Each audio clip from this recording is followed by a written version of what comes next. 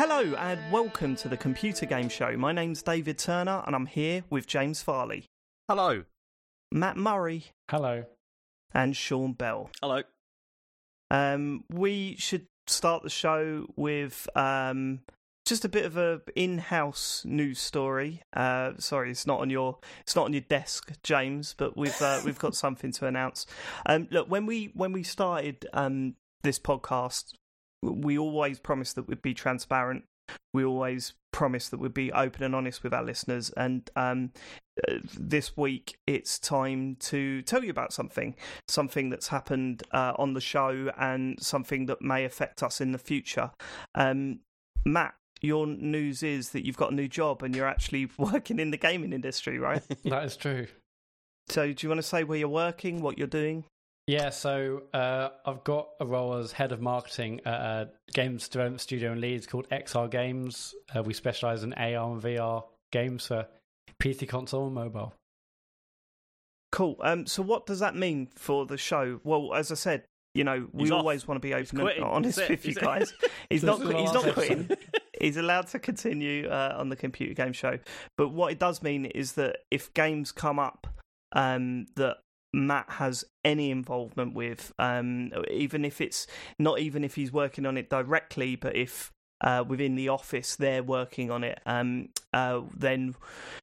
Matt will review those games and will absolutely give them a flying recommendation. 5 out of 5 stars. So that will be happening. Mm-hmm. So just what I'm saying is that be on your toes. Look out for those ones, okay? There's a lot of 10 out of 10s, let me tell you, this year. Also, to get the job, Matt actually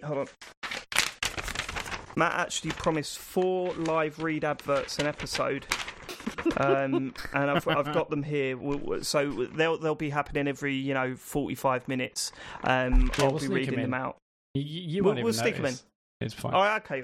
Well, now's not the right time, but we will sneak them in. So, congratulations, Matt. I apologise to listeners, but that's just the way it is. It's business, baby. Yeah, that's how the cookie crumbles. Anyway, on with the show. We'd like to start by thanking our Patreon producers this week. They are Aaron Patrick, Simon Nelson, Tom S, Jack Oven, Moomin Biscuit, Richard Sawyer, and Dave Ernsberger. They are the full Nels team. Do you want to join that team? Do you want to join the team? Go to patreon.com/TCGS and sign up to the full Nels tier.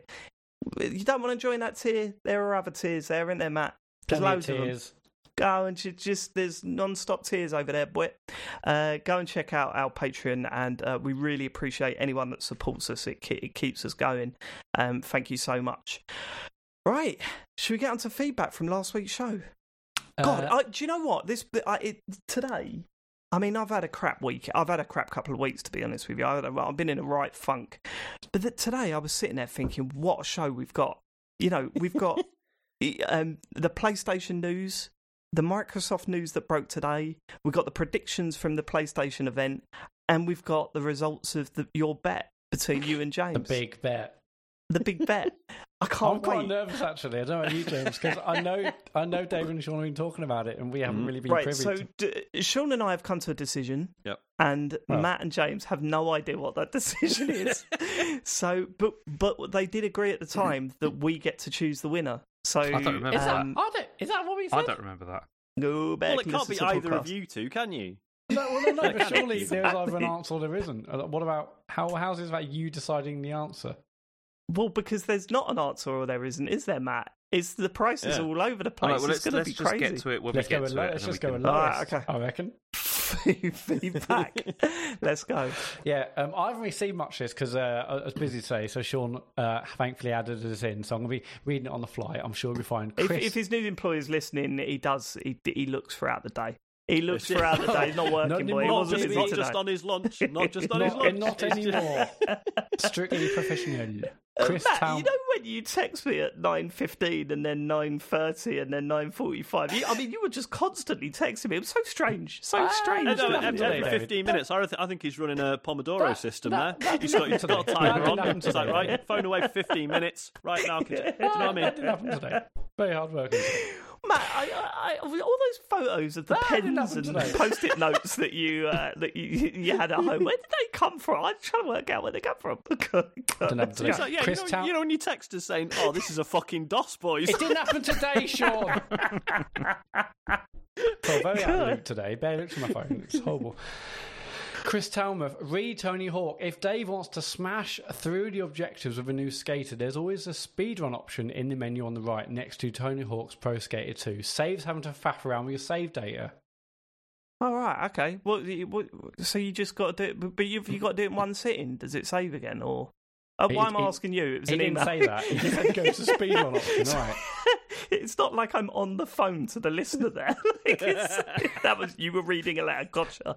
I'll look into it. Thank you very much. I didn't know about that option. Have you seen any of the speedrun videos of people getting every objective in one run super quick? The thing is, I've seen them ridiculous prior to the remake coming out, so I've seen like how they do it. It's hilarious how quickly they get through that game. Yeah, how speedy they are. I mean, sometimes if I complete one objective in a run, I'm like, okay, I'm pretty happy with that.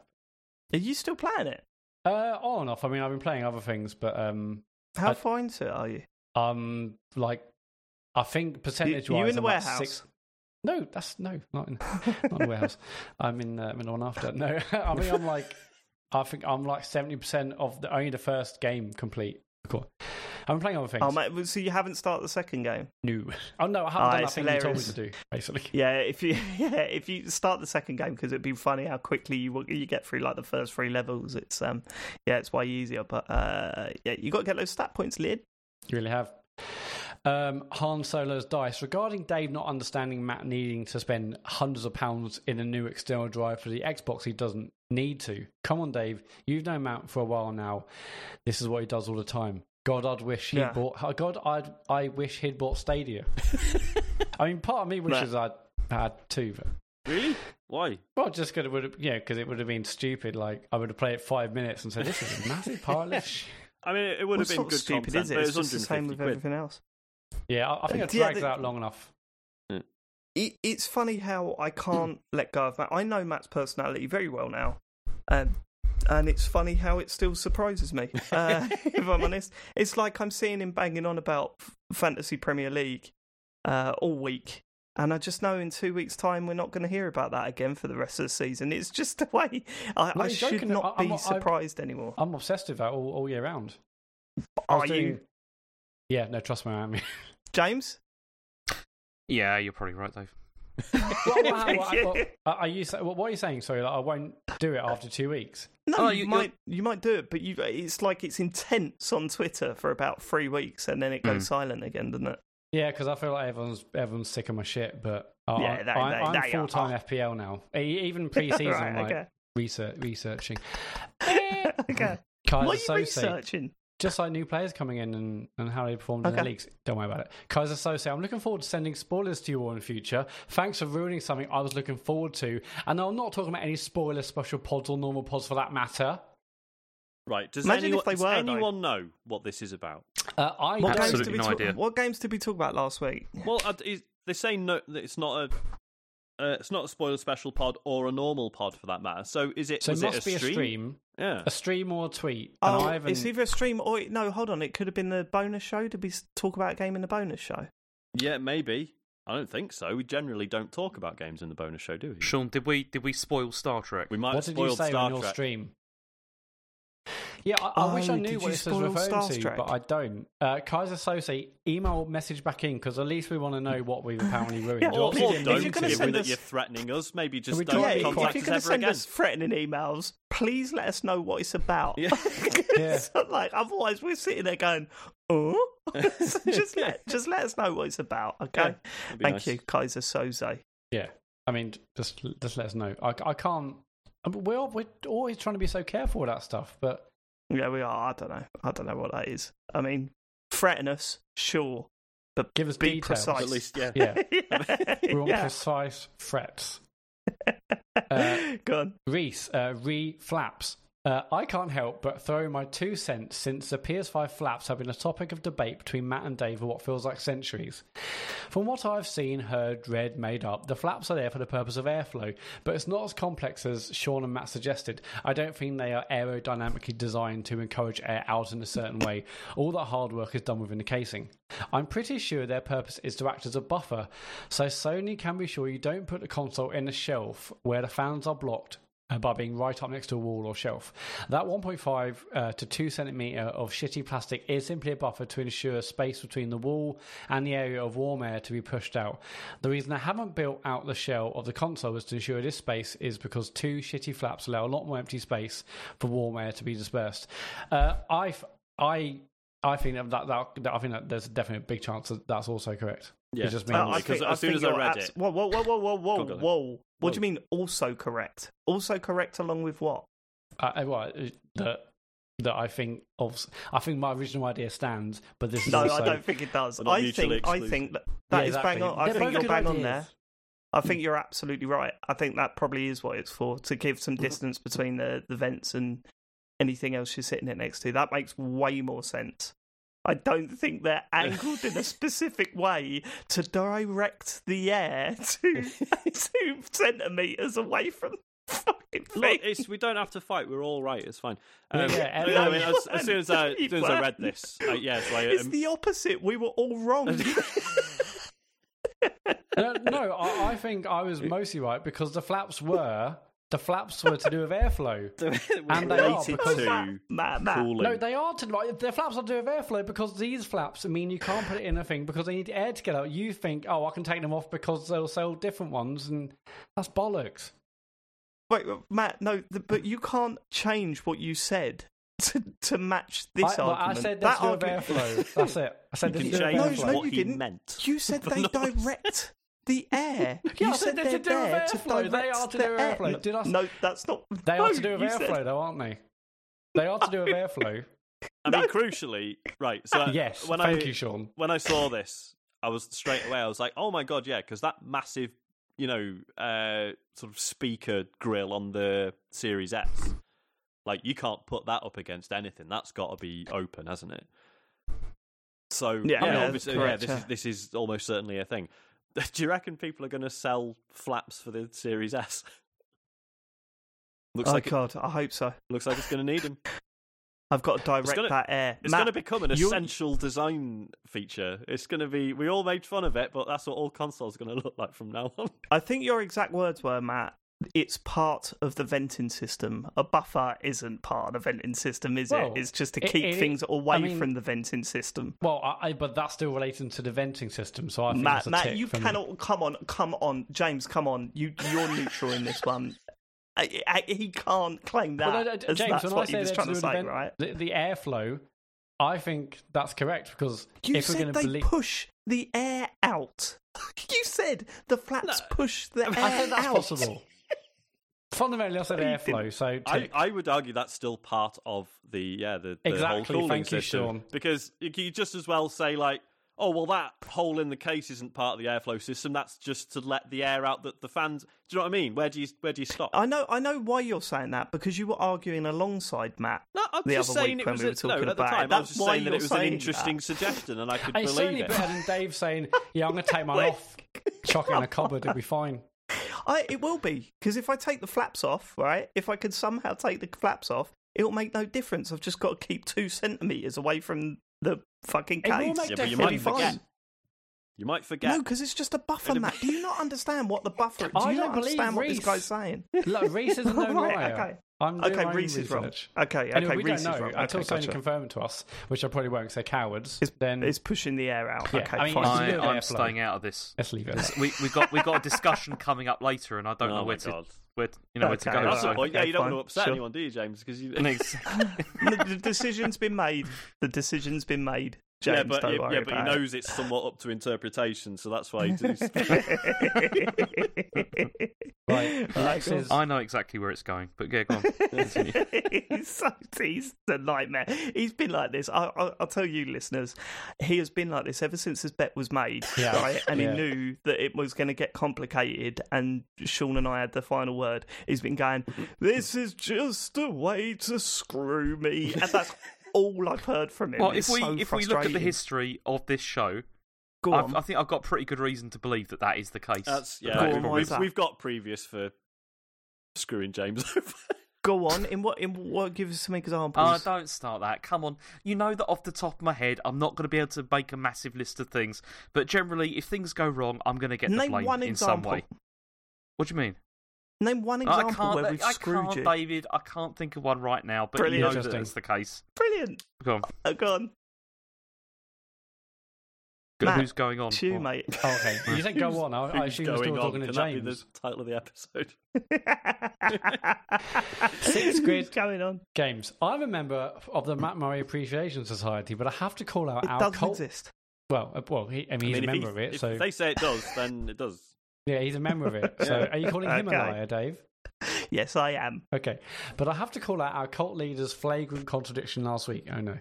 At our headquarters, between posters of Yu Suzuki and Yuji Naka, a photograph of Mr. Murray punching the air at a Daytona USA machine proudly adorns the wall, as there was no bigger fan of Sega's driving games. So imagine the community's shock and disappointment when Mr. Outrun himself admitted to having played Ridge Racer loads at the arcade, 1 hour 55:20 on the last show. Flirting with the dark side, aka Namco's racing games, poses serious questions about Mr. Murray's devotion to the Sega brand. The congregation will be meeting at the end of this week to discuss the matter in the hopes that our fearless leader will issue a formal apology. Before then, one swearing to never mention, let alone play, another racer of that ilk. We trust that the CEO of TCGS Co. and Lord of our Hearts will reaffirm his devotion by streaming a Sega racer shortly thereafter. By the way, another superb racer everyone should check out is Wreckfest. Wreckfest is interesting, actually, because basically I was looking for like Sega Rally on Xbox, and people say, oh, well, there isn't one, but Wreckfest is another one that's similar. I think it was. You've never heard of it? Isn't Wreckfest? That's by the guys who did what was it? The Flat Out games, which are apparently very good. Yeah. And because it was just like, it was kickstarted, and wasn't it just called like Next Car Game for about 4 years, and then they finally gave it a name. Yeah, it's really good. Can I just say, I mean, who sent that email in, sorry? That was 6 Squid Games. Right, okay, 6 Squid. How was it Matt playing, what was the game that you played? Ridge Racer? Yeah. How is it Matt playing Ridge Racer has brought his whole Sega fandom into question, and not the fact that we've repeatedly found out that he's barely played any Sega games? I mean, how is Sega Rally and Daytona? He's played Sega Rally and Daytona. It's not in me head, is it? Though, is it? and Burning Rangers and Knights. Okay, Knights. And what was the one that you said the other day that you really liked? It was Hang on a minute. Bit of an obscure one. Matt, have you ever played a Sonic game? Of course I have, you twat. That was a bit overly defensive. Yeah, it was. Yes, the odd joke, ha. James had a Master System that had played that Sonic that came with that. Played Sonic 2 with my sister loads. Sonic 3, didn't play Sonic and Knuckles. Played Sonic R. I mean, let's face it, most of them are shit. So I would actually let Matt off. Were they never good, Sean? They were never good. Yeah. That's not true, James. Sonic 2 multiplayer was brilliant apart from the slowdown. We had loads of fun playing that. It's like, it's a game all about going fast. Hang on. Matt, did you play this on the Master System? Sonic 2 was on Mega Drive, mate. No, I was going to say the Master System one didn't have 2-player. Yeah, I know that because I played on Mega Drive. Oh, Columbo's coming back. He tried to get me, didn't he? He tried to get me there. He did. But it did of course, everyone's always setting up James. Did you play it on the Xbox One? Actually, I think it is available on the Xbox One, to be fair. It's did he? Right. Yeah, well, and you haven't bought it either, so... Yeah, exactly. Just... Yeah, it's a conky donker. As we didn't get the normal Who Misses E3 tradition, perhaps we can replace it with Who Can Get Absolutely Hammered During the Gotti Show. If this is the case, what choice of booze would Matt and Dave get suitably smashed on? Why is this in the feedback, Sean? This is unbelievable. And what would Sean I put this in questions. Well, it's in clearly feedback. Not. This is...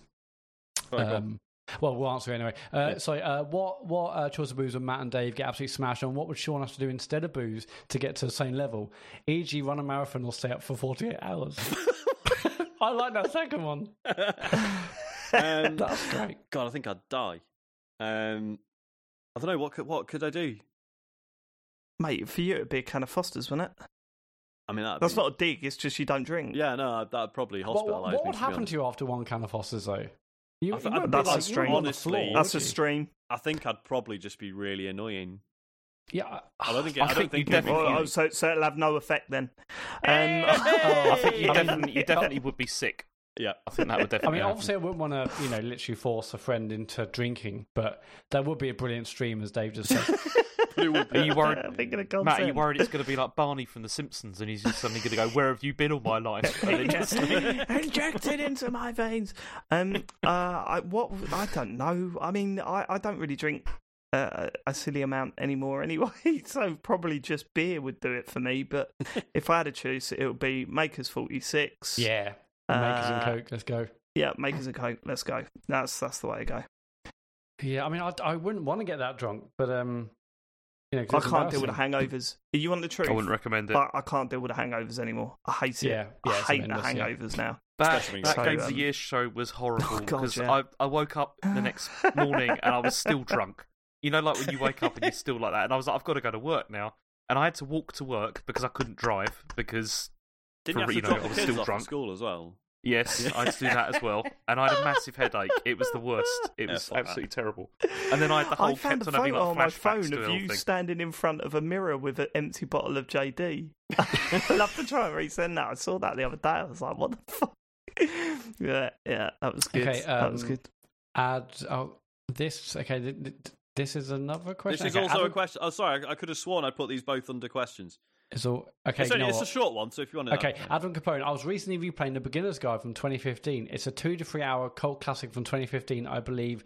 It's the most creative walk-in sim game yet. I have a vague memory that Matt played it, but I can't remember if the others have. Just wondering if any of you are aware of what that game is, because if so, it could be a great stream. I don't believe I have I played it. It was me, I played it. Was that the one with oh no, I'm thinking about Stanley Parable. It's one of the Stanley Parable guys that made it. Oh, it is right. It's really good. Yeah, Matt. If you ever fancied streaming it, I would recommend that. It's fascinating. It is okay. Oh, that's right. We disagreed on this. Didn't we? Yeah, I didn't fall in love with it because I think towards the end it was trying to be too clever for its own good. If you know what I mean. Mm-hmm. I was just like, you're making some really good points here. And it's really interesting, and then it kind of towards the end, it completely loses it a little bit for me. Mm-hmm. It's been a long time since I played it. Maybe worth a revisit. It was the ending, I think. Yeah, again, it's been a long time for me as well, so I don't remember it too well. But it's the ending. I think it had some sort of like, see, and it was kind of like it didn't need that. Like it was really good and interesting. It was like you're fully exploring a character through choices they made in game design. Yeah. And I thought that was a great idea. And then by the end of it, it was like, but is it? And then you go, okay, all right, mate. Okay, fine. You've had your little switcheroo. Well done.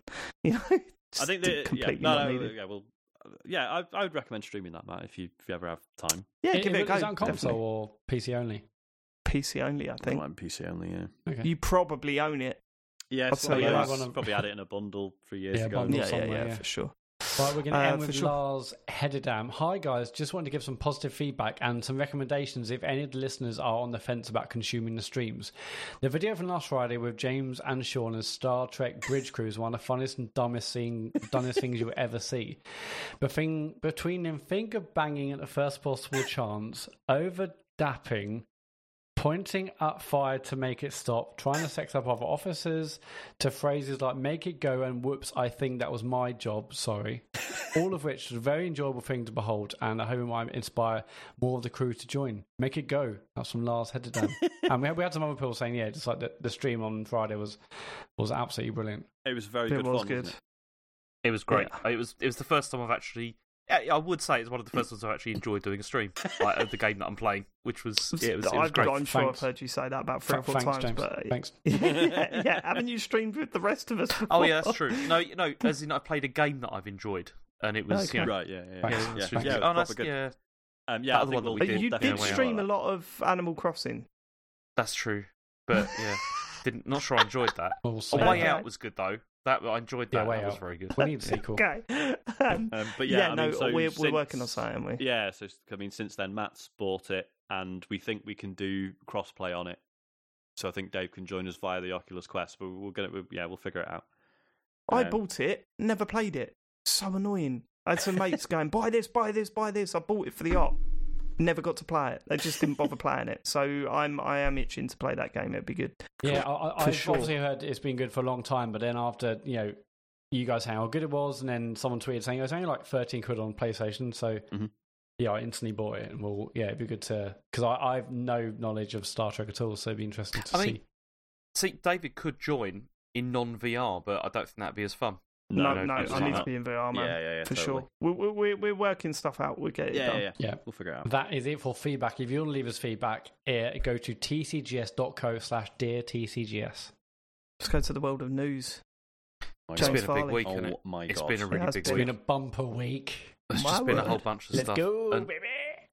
I figured what we could do is we'll get some stuff out the way before we get to the PlayStation stuff. It's like the stocking presents before your main ones. Excuse me. The first stocking present is the biggest stocking present of the week, actually. It's a great stocking present. For one of us, maybe. But I don't think anyone cares about the others. I hope someone got a receipt. Are you turn around and go, actually, I like the Satsuma and the shitty little toy from Powerland. Actually, these are Dave, my best presents in a way. Yeah, all right, mate. I'm waiting for my Series X wrapped up downstairs. Some was like the variety of the stocking. Yeah. This one was handmade. You never complain about a good sock. God. Okay, so we had a Nintendo Direct Mini, which was like one of their partner ones last week. They just suddenly announced it, didn't they? And then it happened. Or was it the day after? There was like a couple of days built up to this. Yeah. So, I mean, this is what they showed. They kicked off with Monster Hunter Rise, which is the next mainline game in the series, which is coming on the 26th of March next year. So, Sean, tell us why this is exciting. I've got lots of questions. I didn't get to watch any of this, sadly, and I've obviously heard about it, so I want to know what this game is about, Sean. So the Monster Hunter series has been in a weird place because, as we all know, Monster Hunter World came out a few years ago and totally smashed it over in the West. The series has been huge in the East for ages, but it's never really crossed over here properly. But World totally managed that, but it did it by streamlining things quite a lot. And in a lot of ways, that was a very good thing, but there were things that people like me, who've been a fan of the series for a long time, sort of missed. And there was this rumour for ages ago that's like, we're going to put out Monster Hunter World and it's going to be really streamlined and it's going to be, we're hoping it's going to do really well, but we think we're going to try and basically run the series in sort of two different strands, one that's a bit more traditional and one that's the sort of World-style stuff. But then World did so well that I didn't think they would bother doing that. I think it's like, well, fuck the old ones, like, who cares? But it totally looks like that's what this is. It's on the Switch. Like, the Switch is, like, I think it's the only platform it's coming to, right? I mean, it certainly looks like a Switch game. You wouldn't get away with putting this out on, Series X or whatever. But yeah, it just looks, it's just a very cool new Monster Hunter game with loads of weird, mad shit they've added to it. It's got a dog that you can ride around on and can also hunt with you. It's got a grappling hook, which is actually like a little bug on a magic string that you just fucking throw around. And it basically looks like you can be Spider-Man and just climb around on walls and zip around and stuff. It looks fucking amazing. I'm so excited about it. So this is more like the All-Star Monster Hunter. It's not like World. Is that what you're saying? From what we can tell, yeah. Obviously, it's too soon to say because we don't know exactly what all the systems are and stuff. But what's nice is it's got some of the more modern stuff from World. For example, in all the previous, the older Monster Hunter games, every map that you would go to for a hunt was like split up into sections, and there'd be loading screens between them. World got rid of that, and that is gone here as well. So yeah, I mean, it's too early to say, but that suggests that yes, they are actually bringing this into the modern age. So yeah, But what's to suggest that this is also a bit more like the old one? Have they said that? Exactly? Just in terms of like all the weird extra shit they've added. So like the fact that there's this whole dog thing, massive dog that you can ride around on. So that's essentially like a sort of transport mechanic for getting around the map, but also it can hunt alongside you. They've also brought back palicos, which are these like cats that help you on a hunt. So in Monster Hunter World, like you had one with you, but it was kind of it was like you had one that was your mate, and I don't know, you had multiple ones, didn't you? No, I'm talking shit. Yeah, they were totally involved, but they're here as well. But like you can have a combination of two, so you can either have like one dog, one palico, or two palicos, or whatever. So it depends what you need in any given hunt. And just the fact that it's got like this Spider-Man stuff going on. It seems nuts, which again is kind of taken from World, but just seems absolutely ridiculous in that it seems you can sort of just swing around absolutely anywhere you want. So. Yeah, I'm very excited. It's also coming out 5 days before my birthday, so cheers, Capcom. Very excited. Oh, that's bad, isn't it? Shouldn't it be after your birthday? Well, I'll just buy it for myself, won't I? Present from me to me, do you know what I mean? Okay. I mean, they also announced, so Monster Hunter Stories 2 is happening. This was like a sort of weird side thing they did on the 3DS, Monster Hunter Stories 1, which was like just a sort of story-based RPG, sort of set in the same world. I gather it was absolutely fine. I never played it, and I don't know, this new one looked pretty good, I thought. But exciting stuff for me. Cool. Okay, awesome. So that's coming summer next year. The spin-off, Monster Hunter Stories 2. Then they showed Ori and the Will of the Wisps, which was launched on that day. So that was another Microsoft game. And they game. show that at the end. Are these not in order again? It's whatever. It's a Euro okay, game, Dave. all right, okay. Keep going. You're right. Okay. Supergiant Games, like Hades, that's coming out, and also The Long Dark. It's already come out. Yeah, Hades hearing nice things about Hades. Both of them are games. Hades, everyone's raving about. It's so good. It's the only thing that's annoying is because they mentioned when they said it was coming to Switch, they said, it's going to have cross save with the PC version. I was like, fucking brilliant, because I've played quite a bit of the PC version. They've launched the game, but the cross save is not in yet. So I've got it, and I'm a bit like, well, do I have to just start again, or do I wait? Because I don't know how long it's going to be till they add the cross save stuff. So that's a bit annoying. But yeah, it's a fucking good game. Then we also had PGA Tour 2K21, which is coming in September, and Sniper Elite 4, which is coming this winter. Then there was Fitness Boxing 2, which is coming on the 4th of December. I'm up for that. Yeah, I'm up for that big time. It just looks really fun. Although I did think it was a bit weird when they said, and you can dress your trainer in whatever you want, and showed them in a bikini, but that's fine. That is, I guess, I don't know. I thought that was a bit weird, but it's a bit weird. Yeah, I will be playing that game, I think. I don't remember the first Fitness Boxing. Was it a big hit that I just missed out on? I think it did very well, I don't know the first I think one. a lot of people went for it. It's, yeah.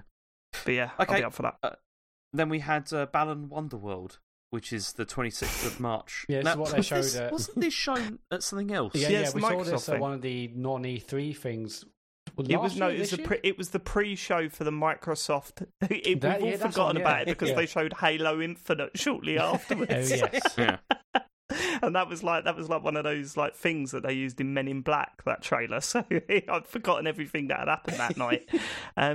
That Balan Wonderland. That's when they showed. Is it Yuji Naka and his mate? Yeah. Getting back together. And the game looked absolutely dreadful. Why didn't it? I didn't think it looked dreadful. Just sit and play it. Just look at it. Honestly, but it looks you like can't play that game in all the best ways. Yep. Go back and play those Saturn games. I don't know, man. To me, it just looked like I can't sit and play that. It just, I'm sorry. It's not too cool to play that game, baby. Correct. Then we had Disgaea 6. God. Defiance of Destiny. Disgaea 6. Or is it Disgaea? I'm never sure. Yeah. Yeah, I was right. Okay. Yeah, so Disgaea 6, Defiance of Destiny, that's coming summer. But then also they've done Disgaea 5 Complete is getting like a free trial for Switch Online members. Eurogamer said at some point, so we don't know when that's going to be. Does any of us play those games? Because I've never played them. I've never got into them. I feel like they're definitely my sort of thing, but obviously they're a bit too anime for me, maybe. But yeah, they're very technical, very interesting turn-based strategy games, so I probably should have a go, really. When did Disgaea 5 come out? Is that recent or is that really old? Or I think that was a while ago. Wasn't Disgaea 5 Complete? I think that came out. That was like a Switch launch title.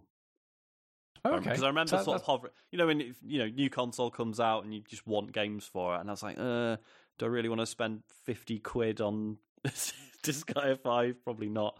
I'm pretty sure it was a Switch launch title. Okay.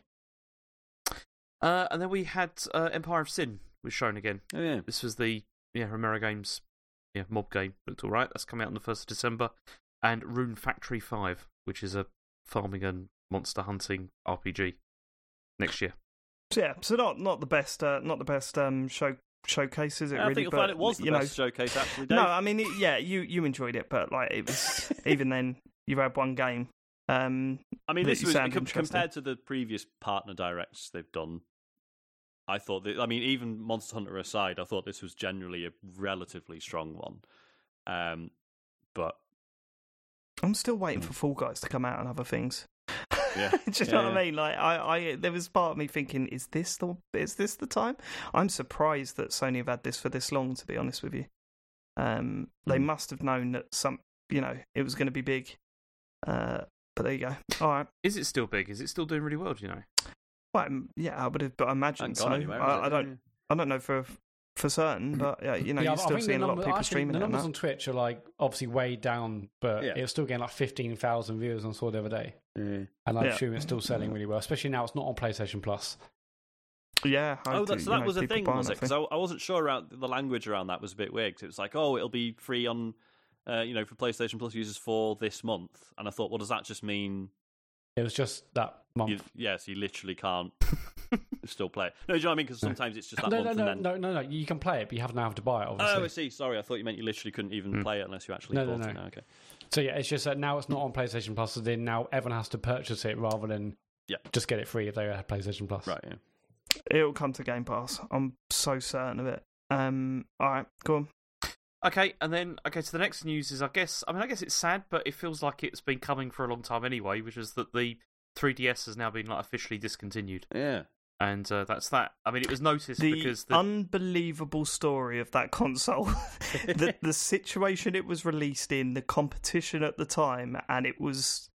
I mean, I remember going to see it for the first time, the first iteration of the 3DS, going to like a press event thing and looking at it, and I think I called you straight away, Matt, and just went, "It's really fucking cool." But it's really gimmicky. And, what was it? The PSP was out around the same time, is that right? Or was that the DS? No, that was the original DS. Yeah, the DS. That was the original DS. What was it coming out alongside, though? Well, the Vita came out, but I think that was a bit later. Vita, that's right. Yeah, but also, but by this time also, we had, like, iPhones and stuff by this point as well. Yeah, so everyone was kind of like, I do all my gaming on that. Yeah. And that system... It did so well. It's unbelievable, really, wasn't it? Some of the games on it, man. It's that was a classic. Like, Nintendo played it beautifully. Like even releasing the 2DS at the right time, and all those little various different iterations. The Galaxy version, the new 3DS was. I mean, I've got one and I like it, but there was how many actual exclusive games were there for it? Sorry, Icarus. The Icarus game, was that it? Or was that different? That was the original 3DS. No, Icarus. Yeah, Icarus was on the original 3DS. Didn't it end up there was only about 3 games that were like? Yeah, I think so. Yeah. Was it the Xenoblade?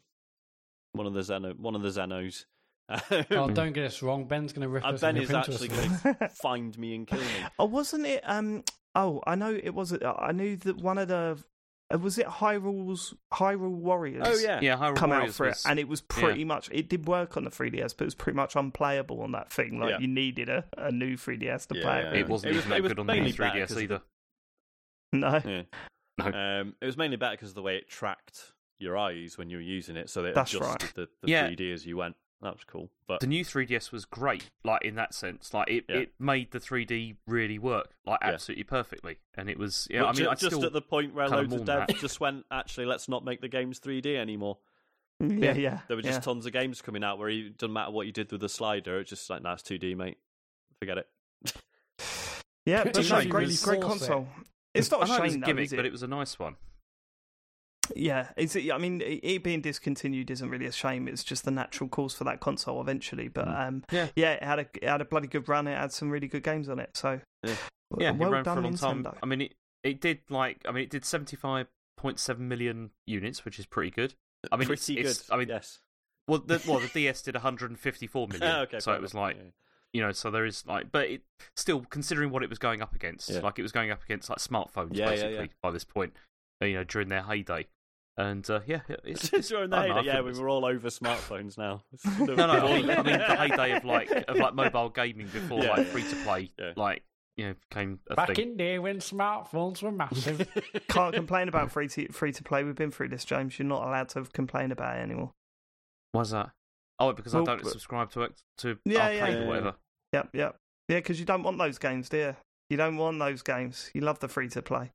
It's official. It's official. Go on. So, okay, should we do the PlayStation stuff then? Let's do the PlayStation stuff. I can't wait. Okay.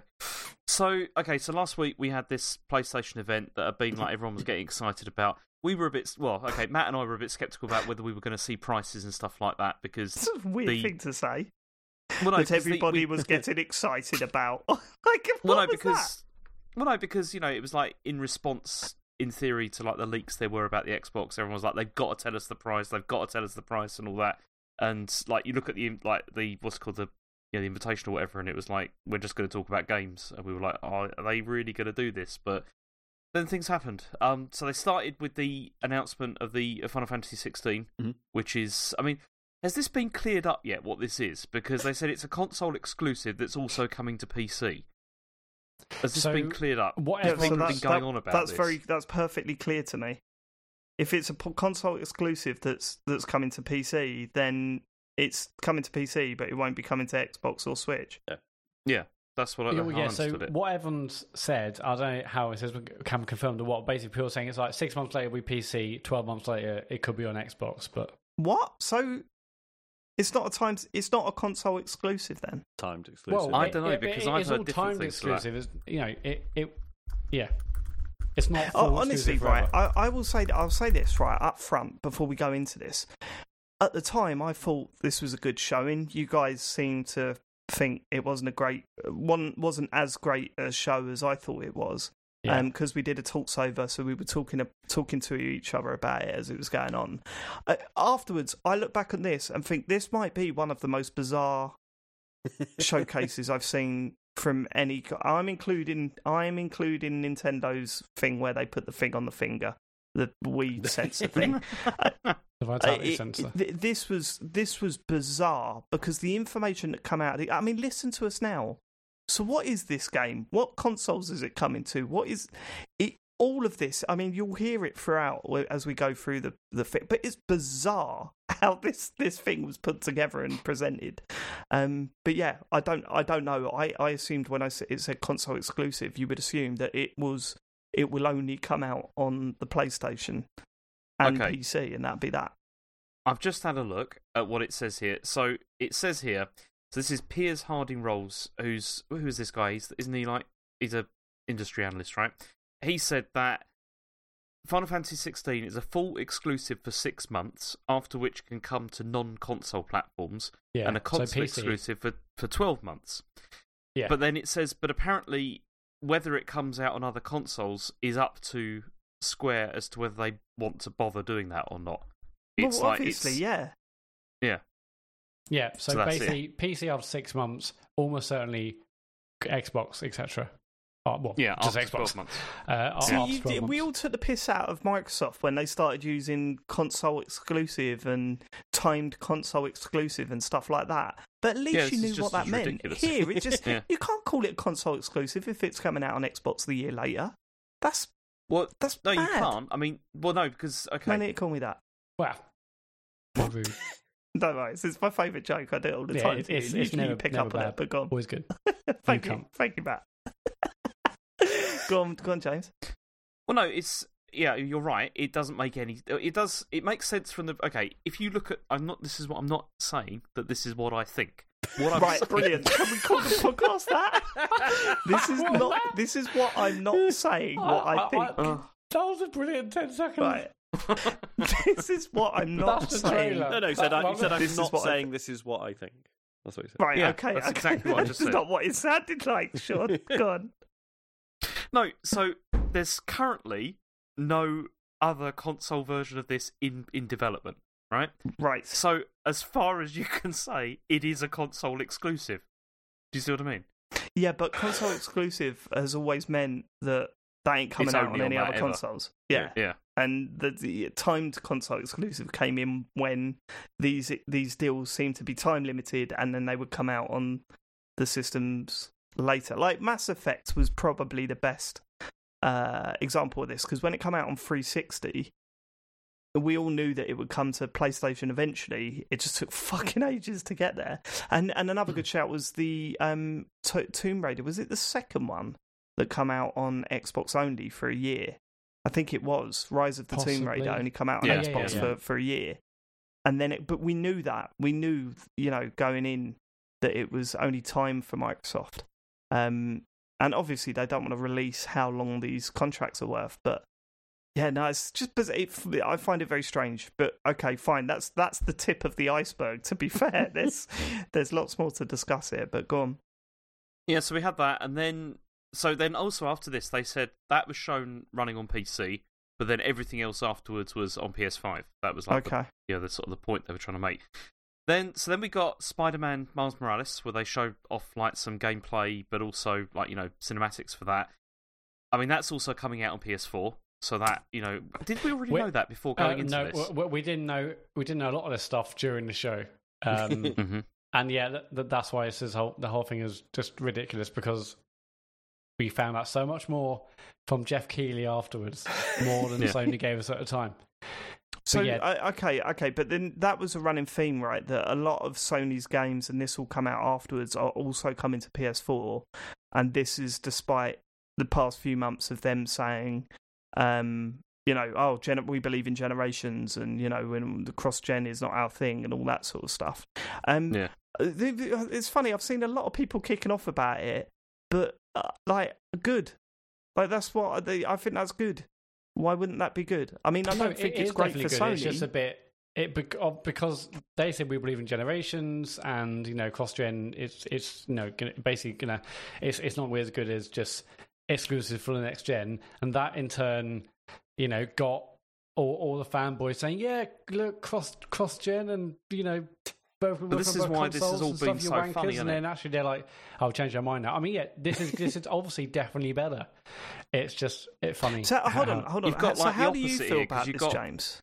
Well, no, this is what's funny, isn't it? You've got Sony doing this, where they're like, they first of all they're saying like, we believe in generations, we want to offer like unique experiences for next gen and all that kind of thing. And then Microsoft saying everything's going to work on everything, smart delivery, all that kind of stuff. Yeah. And then you've got Sony backtracking and putting all this stuff out on PS4. And then Microsoft saying, well, the next Forza's only going to be on next gen.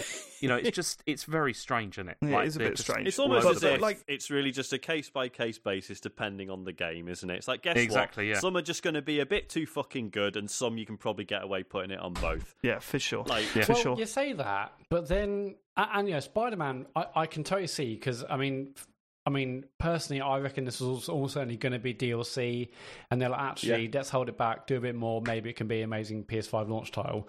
I think I get that, but Horizon Forbidden West is like 2 years away, or... Actually, no, it's 2021, so maybe only a year and a bit away, but, I thought that at least will be, full next-gen, looking unbelievable, but the fact that's also given PS4, hold on. To be fair, we should make it clear that the games that they showed that are coming to PS4 as well, they're clearly the PS5 versions, and they look fucking incredible. I mean, Spider-Man looked great, and from Souls. What we saw, all right, we only saw a pre-rendered thing of Horizon, but if they get near that, then fuck me, that's going to look good as well.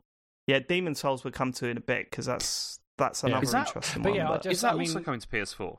Demon's Souls? No, I don't think it is, but there's all sorts of questions about Demon's Souls that make absolutely no sense. So we'll come to that.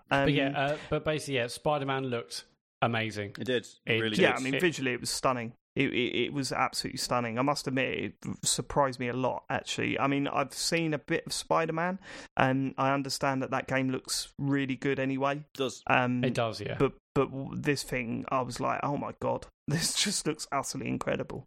So yeah, I was very, very surprised. So, although, we can say, oh, these are still coming to PS4 or whatever, what they're showing, it doesn't look like it's been held back to run on the PS4, which was James's. That's your main fear with this whole trying to appeal to two gens, right? that has been my concern, and it still is that could be the case, that it could be like that. But could be. But maybe it won't be. I know I'm probably wrong, but we'll see. We'll see how it goes. It's a turn up for the books. Okay, next. Then we had Hogwarts Legacy. Again, I must say it did look good. I saw people going apeshit for this. Like, obviously, Harry Potter fans. And we'll just say it now. It's basically it's been confirmed that J.K. Rowling's nothing to do with this. I mean, she'll still get royalties, but yeah. Apparently, Imagine she doesn't. That. Someone reported that she doesn't. Apparently, 10 years ago, a game coming out, a Harry Potter game coming out, they would be saying J.K. Rowling has direct control over this. That's like a plus point. She's been there at the studio every day. She's not getting a penny. Don't worry about it. She's not involved. Because this is set in like the 1800s or something, isn't it? So it's set before any actual Harry Potter stuff. And I mean, to be fair, I can totally get the appeal of just like a totally separate thing where it's just, guess what, you just get to fuck around at Hogwarts. Because haven't they always said that like the best Harry Potter games are all the Lego ones? Because it's like, yeah, there you go. There's all of Hogwarts. Go and piss about. Like, and that's way better than any of the. I think that's what I said in the trailer. I think that was the tagline. It was, yeah. Just piss about. That was the entire design document. But like, yeah, which is way better than the official games based closely on the films that follow all the events of the films.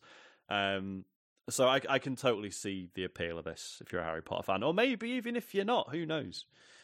Yeah, unfortunately, none of us are we? So. Yeah, graphically, this looked amazing. Yeah. But I've no real affinity for Harry Potter. Never really have. I'm sure it'd be good, but it's not for me at all. But I think graphically, it looked really, really nice.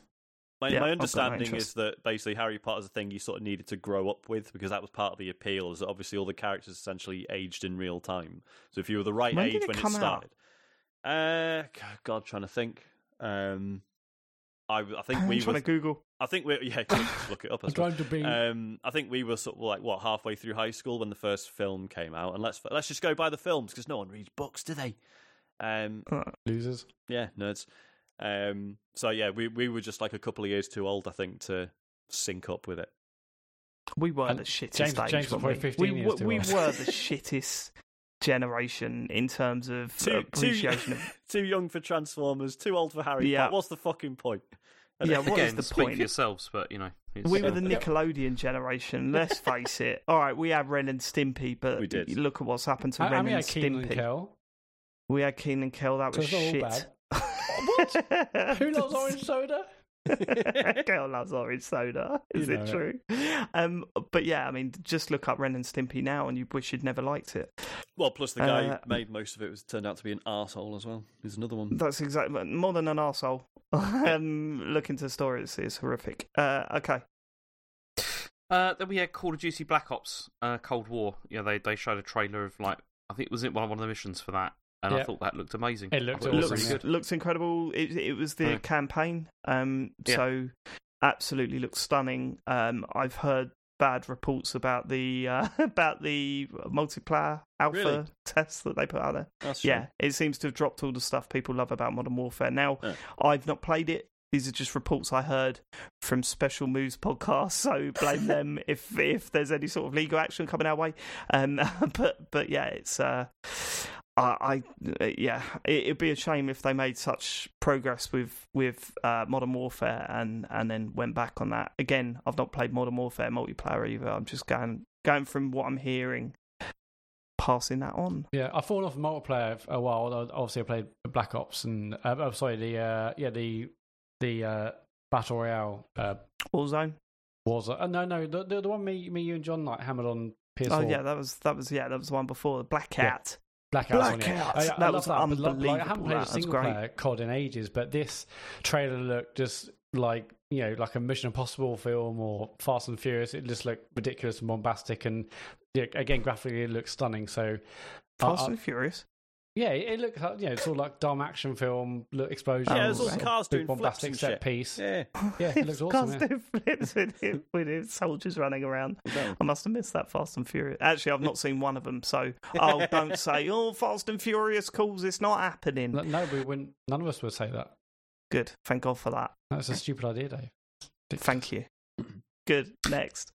Then we had Resident Evil Village. I showed this off again. I thought this was a bad trailer. Pointless. It wasn't. I thought it was a bad trailer as well. This made me a lot less interested in the game. Yeah, when they first showed off that teaser, I was like, oh my god, they know exactly what they're doing with Resident Evil. And then when I saw this one, I was like, this just is not speaking to me at all. Like, it had goblins in it, didn't it? Yeah, and it also had that voice acting where it's like, okay, I know bad voice acting is kind of a Resident Evil thing, but this, come on now. Like, we're past this now, aren't we? Let's get some proper voice acting in.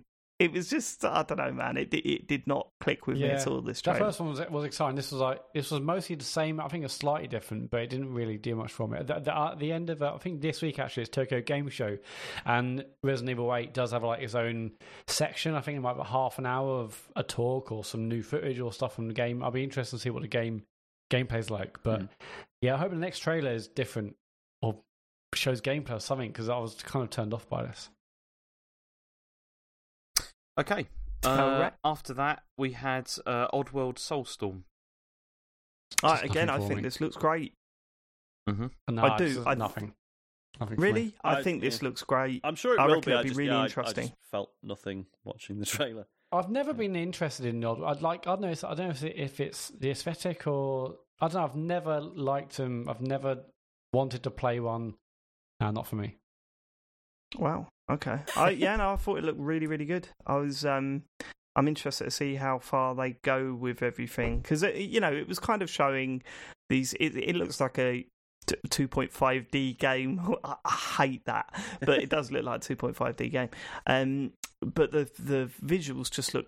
They really appeal to me. It looks really good, and it was showing off how many characters you can have on screen and stuff.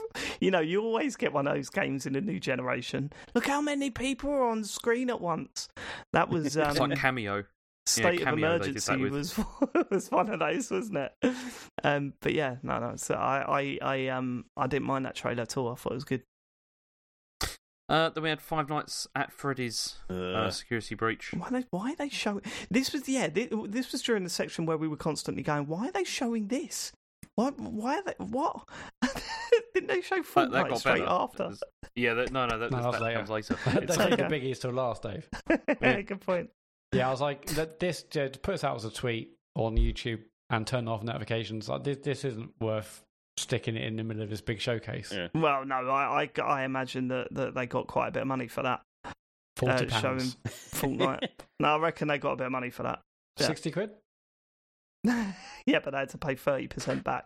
They were furious. Okay. Go on. Okay. Then we had Deathloop.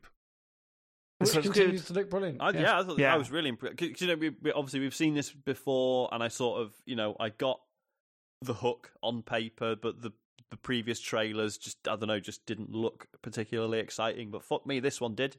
I thought this looked great. Yeah, I just love the style of it, the music, the look, what they're going for. The tone of it. It just looks really good. Just it's in a very, very strange situation at the moment, isn't it? No, that's been resolved. That's all been resolved. We know what's happening with that now. God, how do you mean? Well, with the ownership of it and like what's going on, and apparently it's going to continue as it's going to be an exclusive. I'm sure it is, but are you going to load it up and see the Microsoft logo? That'll be the weird thing. Spoilers. Exactly. But we'll get to that news story in a bit. Then we had Demon's Souls remake. Best thing they showed. Yeah, it looks stunning. Visually, it looks incredible. Yeah, as we've discussed, I think certainly Dave and I have no interest in playing it, but it did look very fucking good, didn't it? Yeah, I'm kind of done with Souls games, to be honed with you, and I must admit, I say that I was done a while ago. I've never, I completed Dark Souls. I played a lot of Dark Souls 3 and Bloodborne, but I never finished those two. So I got to the point where I was just kind of like, okay, I'm kind of done. Like, I can't keep doing this. Like, I go through an emotional roller coaster with those games, and I can't sit down and face one again. Yeah. Sekiro got to the first guy that killed me easily, and went, "Nah, I'm done." That's it for me. But it looks absolutely stunning, But this is the other trailer that really confused people, right? Because at the end of the one they showed at the showcase, it said timed console exclusive, and then something about PC. Yeah. So coming to hasn't PC? it turned out that this is a PlayStation exclusive, but it is coming to PC? That's how I understood this. But that's what I'm saying. So in the actual showcase, it said timed console exclusive. Then after they uploaded the trailer and it still said it, then they pulled the trailer down and re-uploaded it without any text at the bottom. Yeah. And then Jeff Keighley said, "No, this is PlayStation exclusive." Yeah, that's basically it. Yeah, so the trailer said PC and other consoles. Then that's right. Then Sony said it was human error. They took the thing down, and yeah. How this and is it isn't coming to PC, and now it's just PS5. This is what blows my mind, right? This is their big showcase. It's directly after the Microsoft had that big week with announcing stuff. Why on earth are they putting... How is there human error? Did no one watch it? Like, how has this happened? This is your big show. What and especially for things like this, which are really like these are kind of critical details. Actually, massive people care about things like this. You know, about what's coming out and stuff. That's not even the worst of it. The worst of it is that there was no date on that trailer, and it's a launch title.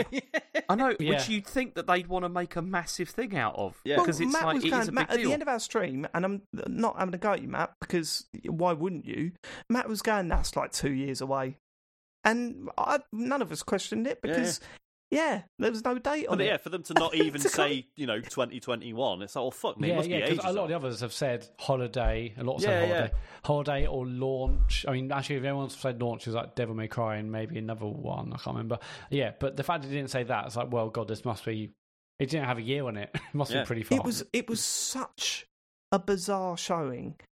There was several games like this where they were saying holiday 2020, and it turns out they launch games. You must know what games are coming out on launch by now. Just at the end of them, launching with the PS5. Yeah. Brilliant. Perfect. But instead, they put holiday 2020 and then a bunch of exclusive small text at the bottom, which was wrong, apparently. It baffles. The only thing that I can think of, right, is that this game is on a timed exclusive deal, much like Final Fantasy is. And that after a year, it will be out on Xbox. I don't see how it can be, though, because it's published by Sony. So, how? All right, I guess not. Then why would it have that text at any point, then? That's the bit that's confusing me. I mean, why would it have the that only text? Thing about that is that if it's coming to PC. Like, that's the only thing you could possibly think, because they do that. We know that, right? So you called it a console exclusive. Done. Yeah. So the actual text was on the thing. The text said, is like a little asterisk, and it said, not available on other consoles for a limited time. Also available on PC. The available on PC, yeah, that's pretty clear, but not available on other consoles for a limited time. That's just like confusing text. So that flat out says that this will be coming out on consoles after a time period. Yeah. So how did that ever make it onto the trailer if this is a Sony published game? It's and ridiculous. If it's not true, like unless they've only got publishing rights for the first year, maybe that's it. They've said that that's not the case, so it's like I don't know. Why was that text ever on that fucking trailer? It'll be one of those where negotiations were ongoing, so multiple versions of a trailer were rendered, and then some fuckers used the wrong file, which has happened. Does happen. Okay. Fine. But when the Sony people, and I'm going to call them that, sit down and say, let's do a run of the videos, no one went, hold on a minute. Yeah. Is that true? That's a really important detail that we can't let go out there. It's inexcusable, but it's just, these things happen. Yeah, I don't know how these things happen in this situation. It's one of those. Yeah. Like, you know where it's like, these things happen. I think, okay, all right, I see how mistakes could be made there. With this sort of thing, I just think, I have no idea how this happened. I have no idea how this happened. I'm not excusing it. This isn't the first instance of it happening, that's all. I mean, in terms of that confusion, that's definitely weird. And at the time, we're like, okay, no dates. And then Jeff Keighley basically gave us all the information afterwards, and that's confusing. Yeah. But what I've heard some people speculate is that hardly any of these had dates. And people are sort of surmising or thinking that maybe this whole showcase was done a couple of weeks ago, and they were they didn't want to put a date on it in case I had to make changes or wanted to make changes to potentially get things out before Xbox or so by not having a dates or any mentions on the actual videos, they could post that whenever. But they actually confirm the actual dates afterwards. I mean, that's definitely a possibility.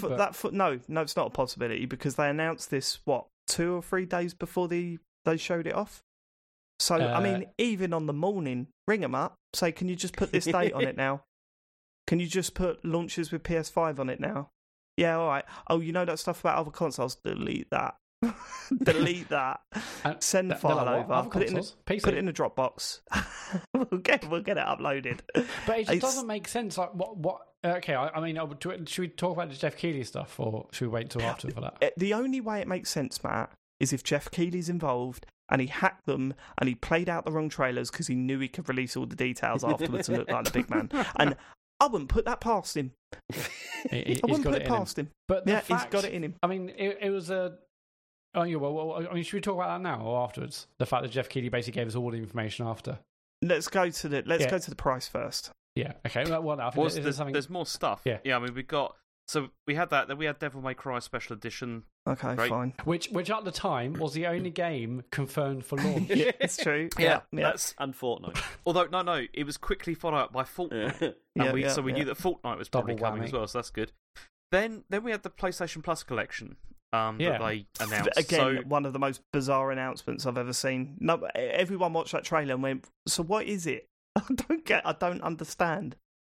Well, yeah, because they weren't entirely clear about what was in it. Because it was kind of like these are all the best games on on PS4 or whatever. Well, no, hold on. I think they were quite clear with what was in it, but they weren't clear with what it was. It was kind of like, right, do we have to pay extra for that? Is that included with PS Plus? I thought that was pretty clear. That is this for a time limit? Is this? Yeah, I think that's the bigger question. I think it was clear that it was for an extra benefit for PlayStation Plus subscribers. It's full of great, classic or PS4 games that define the generation. The confusion thing is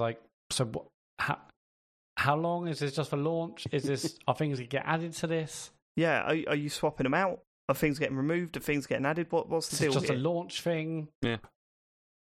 But yeah, sorry, James. But yeah, what is it? Well, yeah. So it's just, I mean, there's a list of games. I've got the list of games here that are on it, and I mean, when they say these are games that define the generation, I'm not so. I mean, some of them, yeah, sure, but is Spider-Man on that? Nope. No, of course it's not, because they want to sell it, don't they, for the as part of the Ultimate Collection? Of course, yeah, exactly. That's dumb. Yeah, absolutely right. Yeah. So that's not on it. I mean, these are the games. They've got Batman: Arkham Knight, Battlefield 1, Bloodborne. That makes sense. Days Gone, which I think is quite a good game. Detroit, I mean, great game. Yeah. Ferris Wheel. Fallout 4, Final Fantasy 15, God of War. That's good. Infamous Second Son, Monster Hunter World, Ferris Wheel. Mortal Kombat 10, Persona 5, Ratchet and Clank, Resident Evil 7, The Last Guardian. The Last of Us. You see, The Last of Us remastered. They can't stick 2 on there, obviously. No. I mean, which is a bit of a shame. Uncharted 4 and Until Dawn. The games that nearly defined a generation. The other question is: are PS4 players getting this? Didn't sound like it, did it?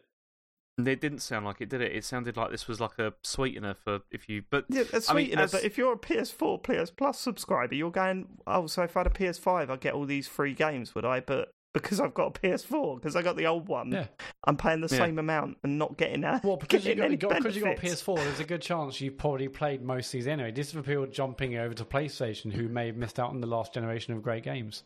Okay, which is weird, isn't it? Because there's probably hardly anybody that's doing that. Yeah, exactly. There's only 100 million sold. There were billions of people in the world, James. Yeah, I know, but this is directly. This is for the launch of the PS5, right? Yeah. So the people the people that are jumping onto PS5 straight away, they've probably got a PS4, haven't they? Right now. Well, no. These are people who haven't got a PS4. What? These are people who don't have a console and they're like, I want to get a PS5, or I was Xbox, I want to get a PS5, and I didn't have a PS4, didn't play all these great games. The problem with that is that then sort of suggests that this is, it's not their answer to Game Pass, but it's their answer to oh, well, if I buy an Xbox, I'll have loads of stuff to play straight away. Yep, that's it. And viewed even just as that, it is very poor compared to Game Pass, I think. Yeah, I know. And, there's people saying they're just PS4 games, and to be fair, when the Xbox Series X launches, most of the games on Game Pass will be Xbox One games. So you can compare it that way.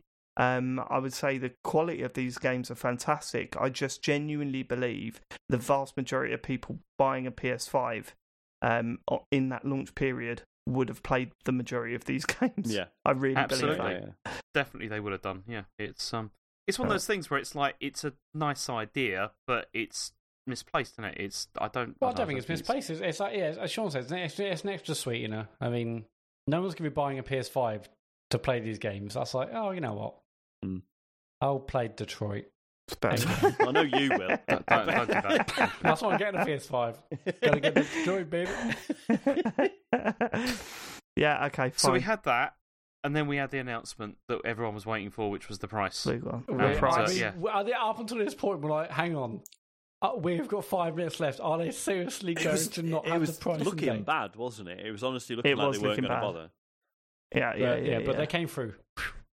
They did come through, and by my word, I did not expect these prices. Go on, James. So we got the PlayStation 5, like the disc version, at $449.99. So that's the same as the Series X, yeah.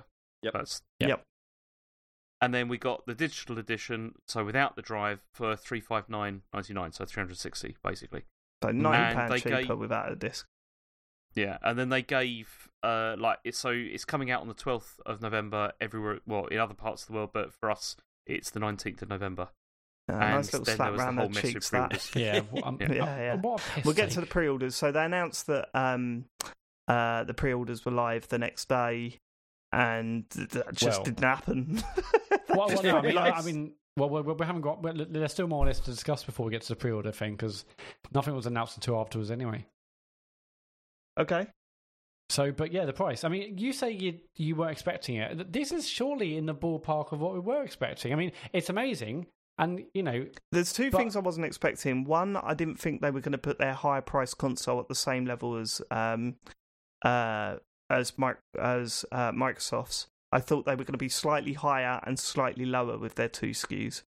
And the other thing I wasn't expecting was for them to reduce the UK value in the same way that Microsoft did. Yeah. So this is $499, sorry, and £449, right?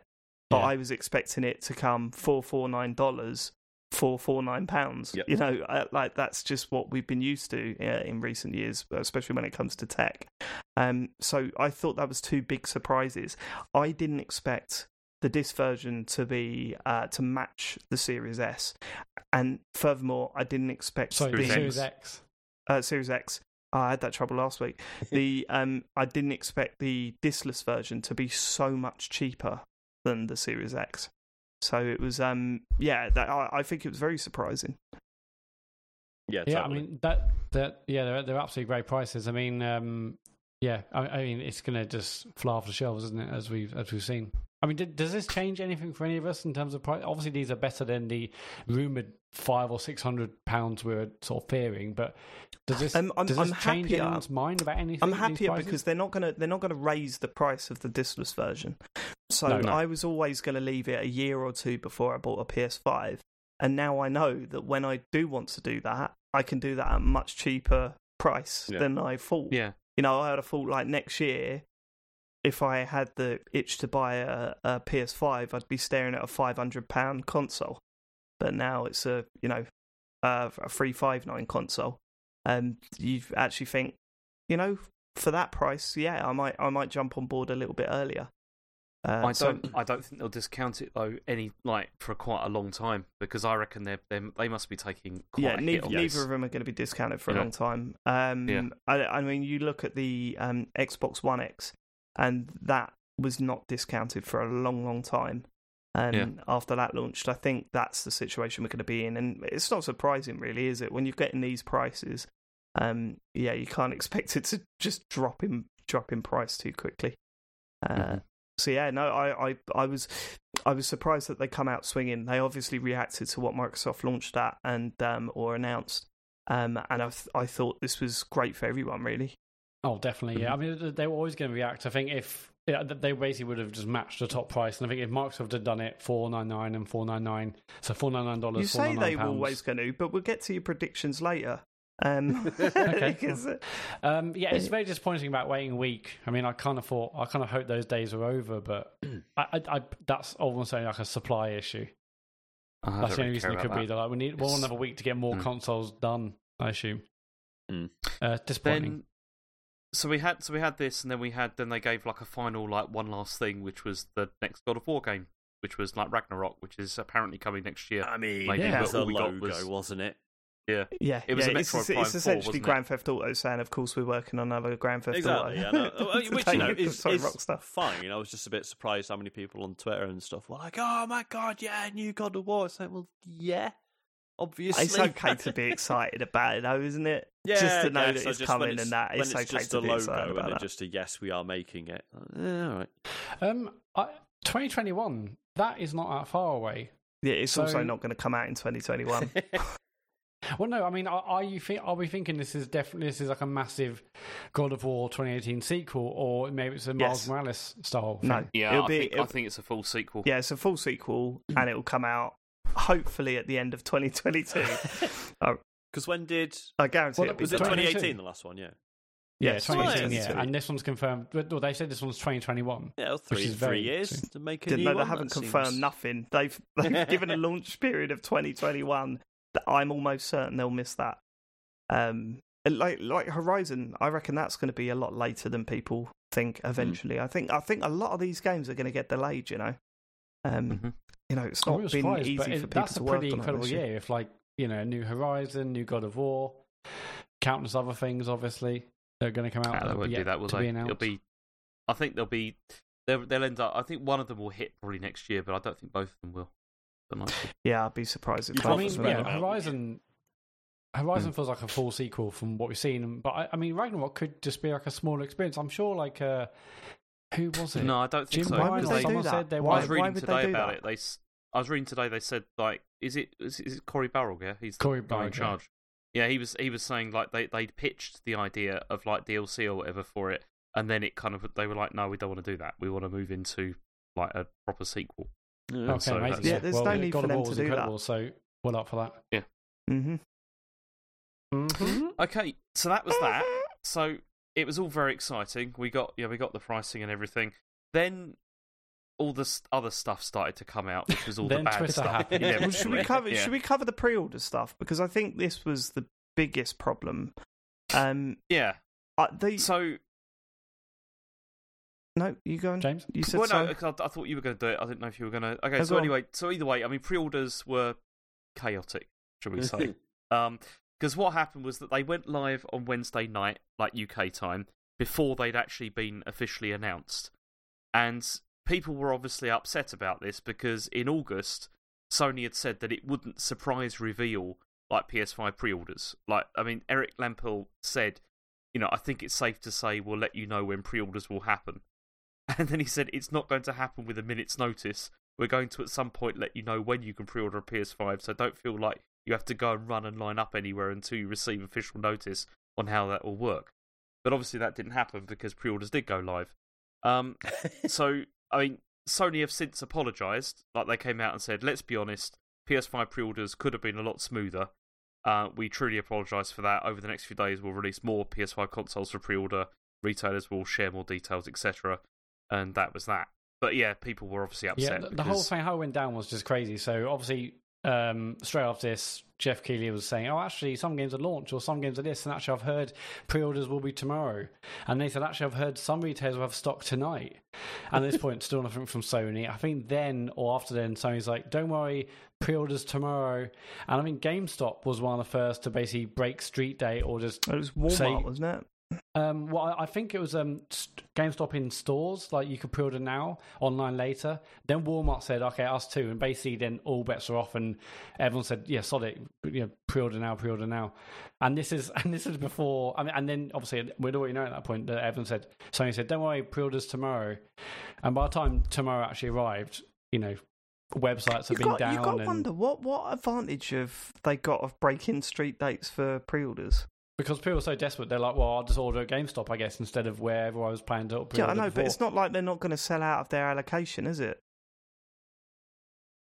Like, the other retailers ain't going to, like, Amazon ain't going to...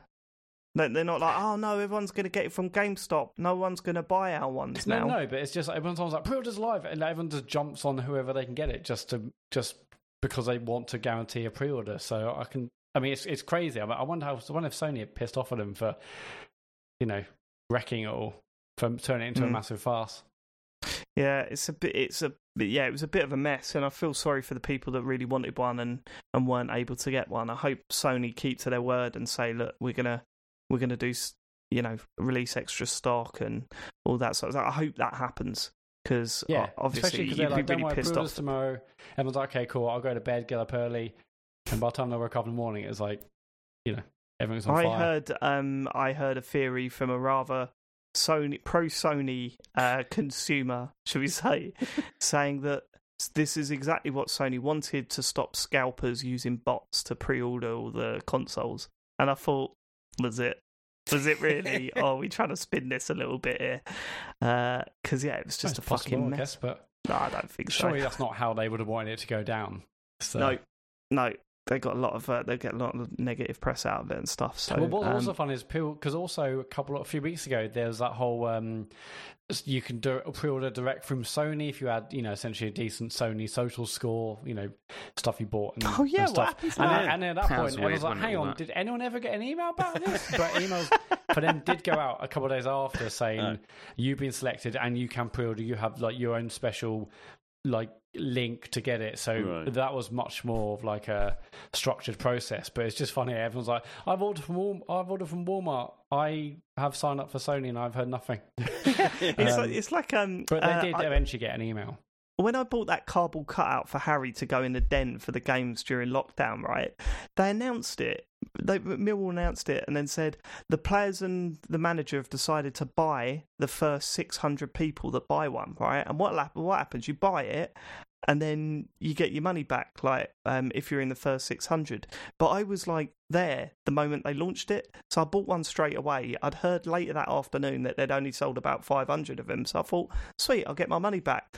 Just never emailed me again, didn't get a penny back. I think they just hoped that whole thing went away. It was fucking shocking. Anyway, Sony are doing the same thing here, apparently. I mean, it is a shame. It is a problem. I think obviously they wanted to jump in front of Microsoft in terms of getting pre-orders in. And they did a bloody good job of that. I mean, they did, They seem to be sold out. That was amazing. Right? Pre-orders now, like, whoa, that totally like shit on Microsoft's parade, didn't it? So who's got one? I have. So did you go? You went for the disc version, right? I went for both, and I'll cancel one close to a time. You're part of the problem.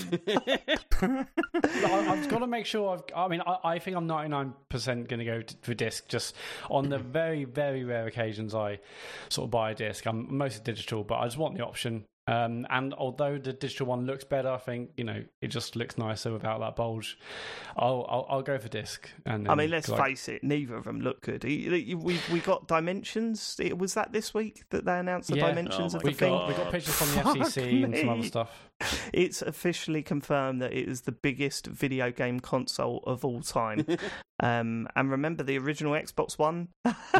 This is bigger than that. I said on Twitter, every time I see it, I'm like, is it really that big? Is it really that big? And these things are going to look even bigger in the flesh as well. Yeah. Like you can look at the scale things. So I've got one of each. But I'm fairly sure I'm going to just go with disc. But so that's it. I mean, if you didn't manage to get one, it's because people like Matt that get multiple ones just to make sure, and then cancel them all at the last minute. Well, Scalper. Exactly. So you're essentially just stay tuned. I'll probably cancel it a week before. I'll let you know. Okay. I'll let you know, and then just wait until it goes through, and then you can click the link. Yeah. So yeah. So who else? Sorry, I think I jumped in. And Dave, no one else. I didn't know. Anyone else? Nope.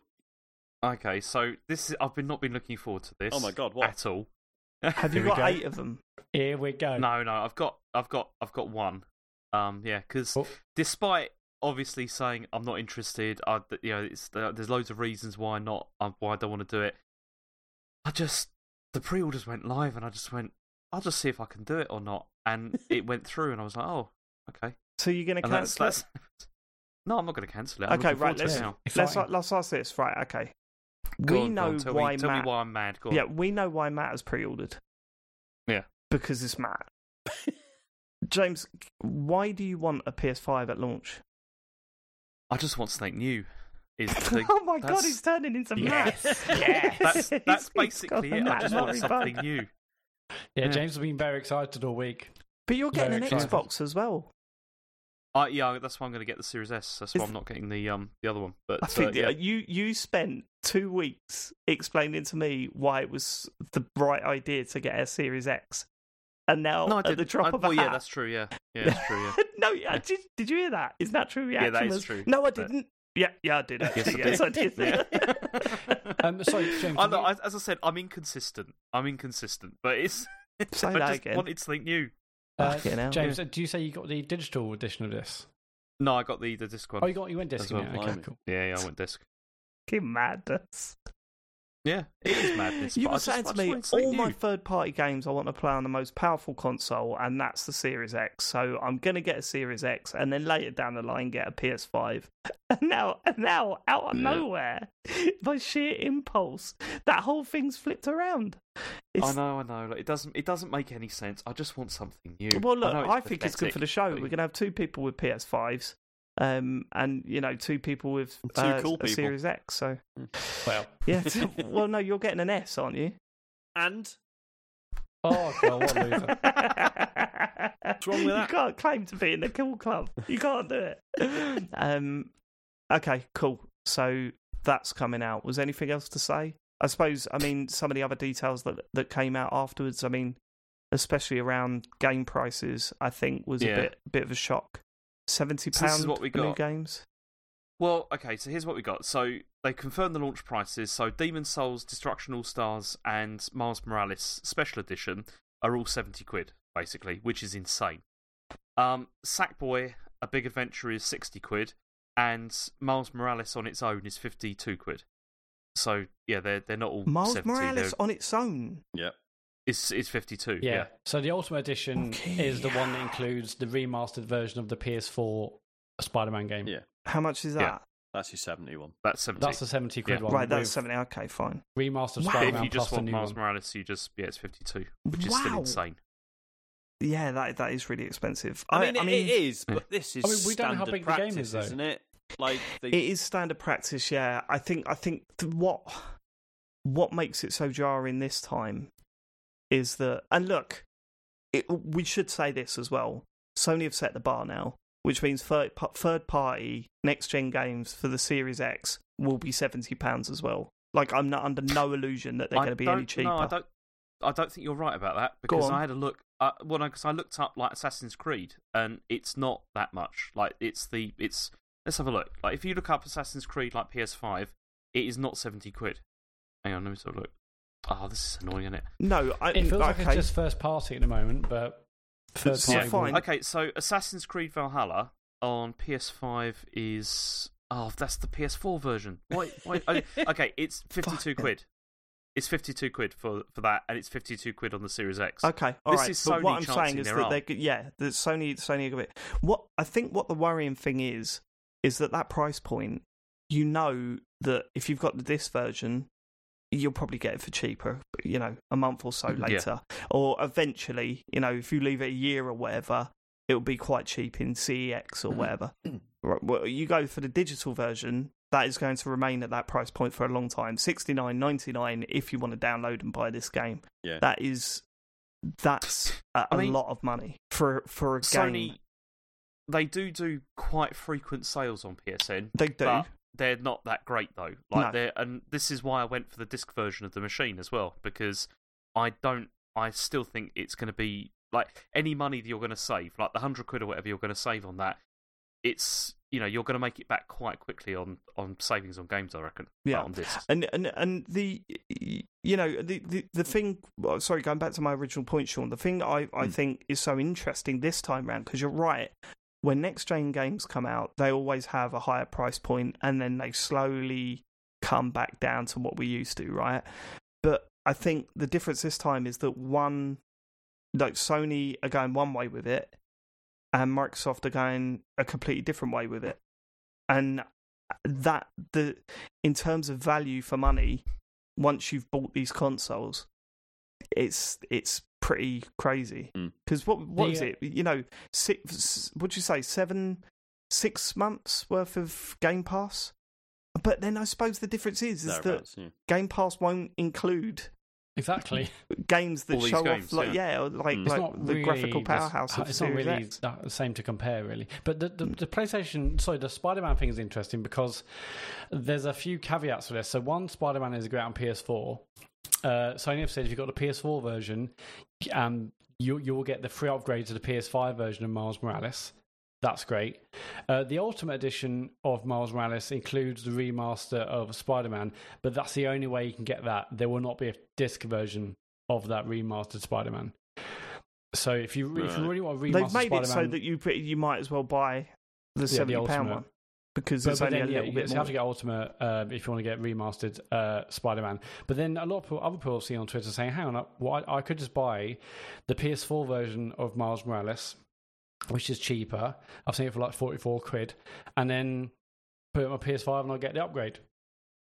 So right now I can't see a reason for that not to be a good idea, unless you really desperately want the PS5 packaging and or want the Ultimate Edition with the remaster. But if you just want Miles Morales, you don't care about playing 2018 Spider-Man, then it seems like getting the PS4 version and getting the upgrade would be cool.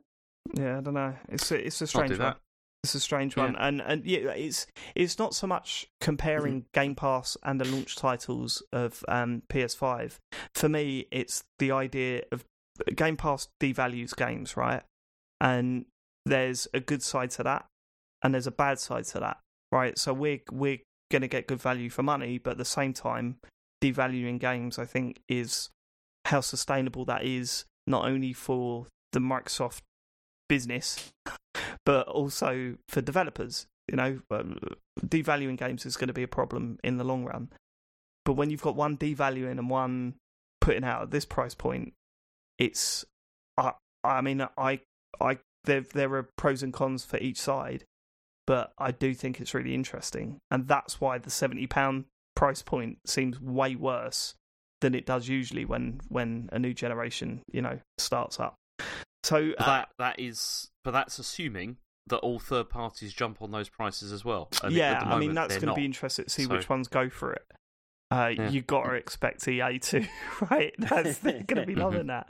And not only that, are we saying that if these games are coming out at £70, are they going to chill out on the microtransactions a bit? Because I think they will. Definitely not. I don't know. I think this is just rinsing the early adopters as per usual. Yeah. I think in 6 months it'll all have calmed down. They call them the Matt Murrays now. Let's go out there and get the Matt Murrays. I mean, the thing is, they're £70. These consoles are going to sell out if they haven't already sold out or whatever. It doesn't matter what consoles would have cost, they were sold out, and people will be lapping up £70 games because they want to play something on their new console. So whether this stays for the whole generation, whether they think actually maybe games will start to go a bit more as they are now, price wise, or what? Do you not think the state of the world at the moment is going to have an impact on that, Matt? Absolutely, it will. Yeah. What's that? Sorry, Dave. I said, do you not think that the state of the world at the moment is going to have an impact on that? You're saying people are going to be lapping up £70 games. I think they were at a certain level, £400 console. At launch, I don't think they're the kind of people who think, "Oh, it's next returner." I don't think they go buy the console and say, "I'm taking a stand and not buying this game because it's £70." I think if they're buying a console, then they'll probably pay the extra £10 to play these games. I mean, whether that shakes out in the long run, who knows? But I don't reckon that these prices are going to stick around for very long. Honestly, I don't think. I don't think they need to. I think that their job is to get as much money as they can early adopters, and they might not. They don't need to. They just need to. They're just there to get as much money as they can. That's a pretty shitty way to treat your fans that are willing to buy your console day one, though, isn't it? Yeah, it is. But I think Sony is trying to get as much money as they can, and who knows what will happen in the future. But I think that's probably the way it's going to go. Okay, all right. So we also got prices for the peripheral stuff as well. Because we very got, like, surprised at the controller. I was I thought that was great. The controller's 60 quid. I was expecting a lot more than that, honestly. Dave. Yeah. I was expecting like 80.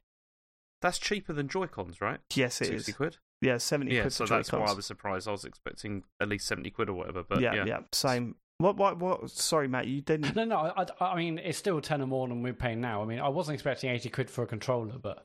I was, considering how much that they've piled into it.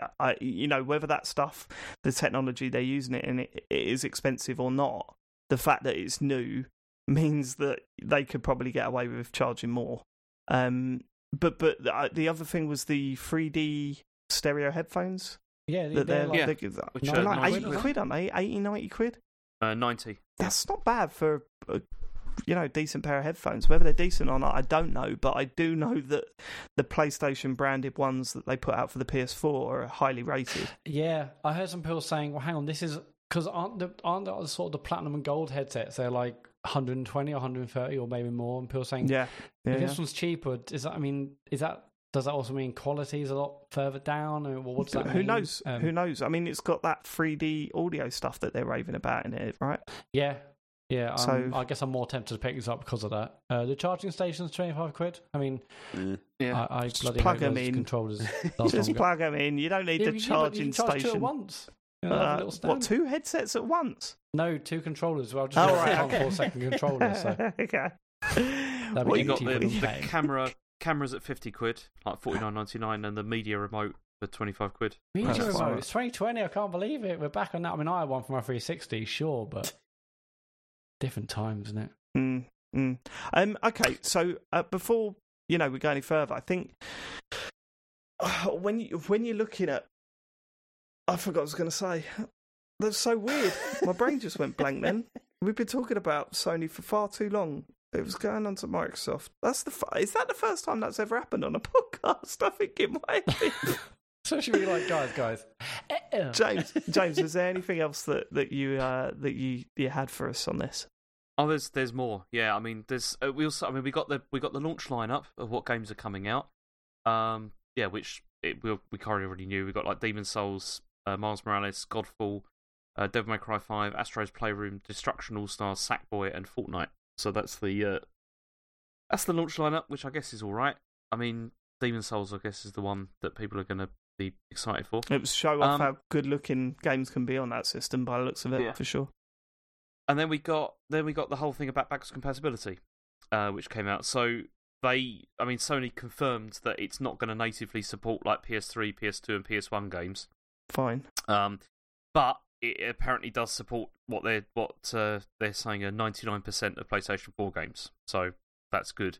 And they said that it says here, we have been building devices with a focus on PS5 specific engineering. Among them, PS5 already has 100 million players, so I thought I would like to play PS4 titles on PS5 as well. So I introduced PS4 compatibility. While achieving that, we focused on incorporating high-speed SSDs and the new controller DualSense in parallel. So unfortunately, compatibility with PS3, PS2, and PS1 has not been achieved. But it seems that also they've said that there will, like, if you put PS4 games in, there will be some enhancements, like in terms of like speed, loading and all that kind of thing. So I guess it'd probably be a bit like boost mode that you get with PS4 Pro, with those sorts of games. Is it definitely gonna have the like it'll link to your PlayStation account? You can just pull down purchases from your PS account onto the PS5. See, that has not been like 100% confirmed, but I can't believe that won't be the case. Yeah, you'd think they would be able to do that, right? There was also a fuss today about save games, because it turns out that if you've got the Spider-Man for PS4, the save game won't be compatible with the PlayStation 5 version of Spider-Man. Like, what? It doesn't. And so then everyone was freaking out, and they were like, "No, they're not compatible," because they're saying, well. Anyway, let me finish. So people were freaking out, and they were like, "Does that mean that like save games on PS4 are just not going to work like at all on PS5.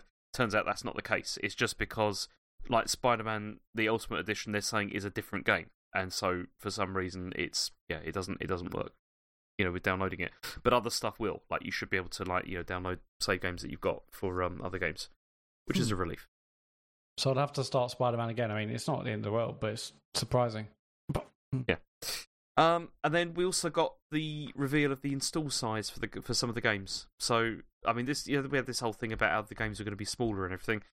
Miles Morales is going to be 50 gig, and if you want to install the Ultimate Edition of Spider-Man, that's 105 gig. Minimum, oh my god! So that's a fifth of your hard drive space, isn't it? No, an eighth of it. Yeah. And Demon's Souls is a minimum of 66 gig. So, okay. So those two games you're taking up, 160, 170 gig. I mean, that's about what I expected. And that Spider-Man was 75 on PS4, so they've shrunk it. But have they? Yeah, it was like 75 gig on PS4. So do you say it's 55 or something on PS5? No, 55 for Morales. Yeah, but the Ultimate Edition's over 100. You say? Yeah. Yeah, I think it still works out smaller there. 55 plus 75 is still more than... It doesn't matter. Yeah, I mean, I thought it'd be bigger. I thought it'd be smaller than these, but what can you do? What can you do? Maybe they haven't worked out all the...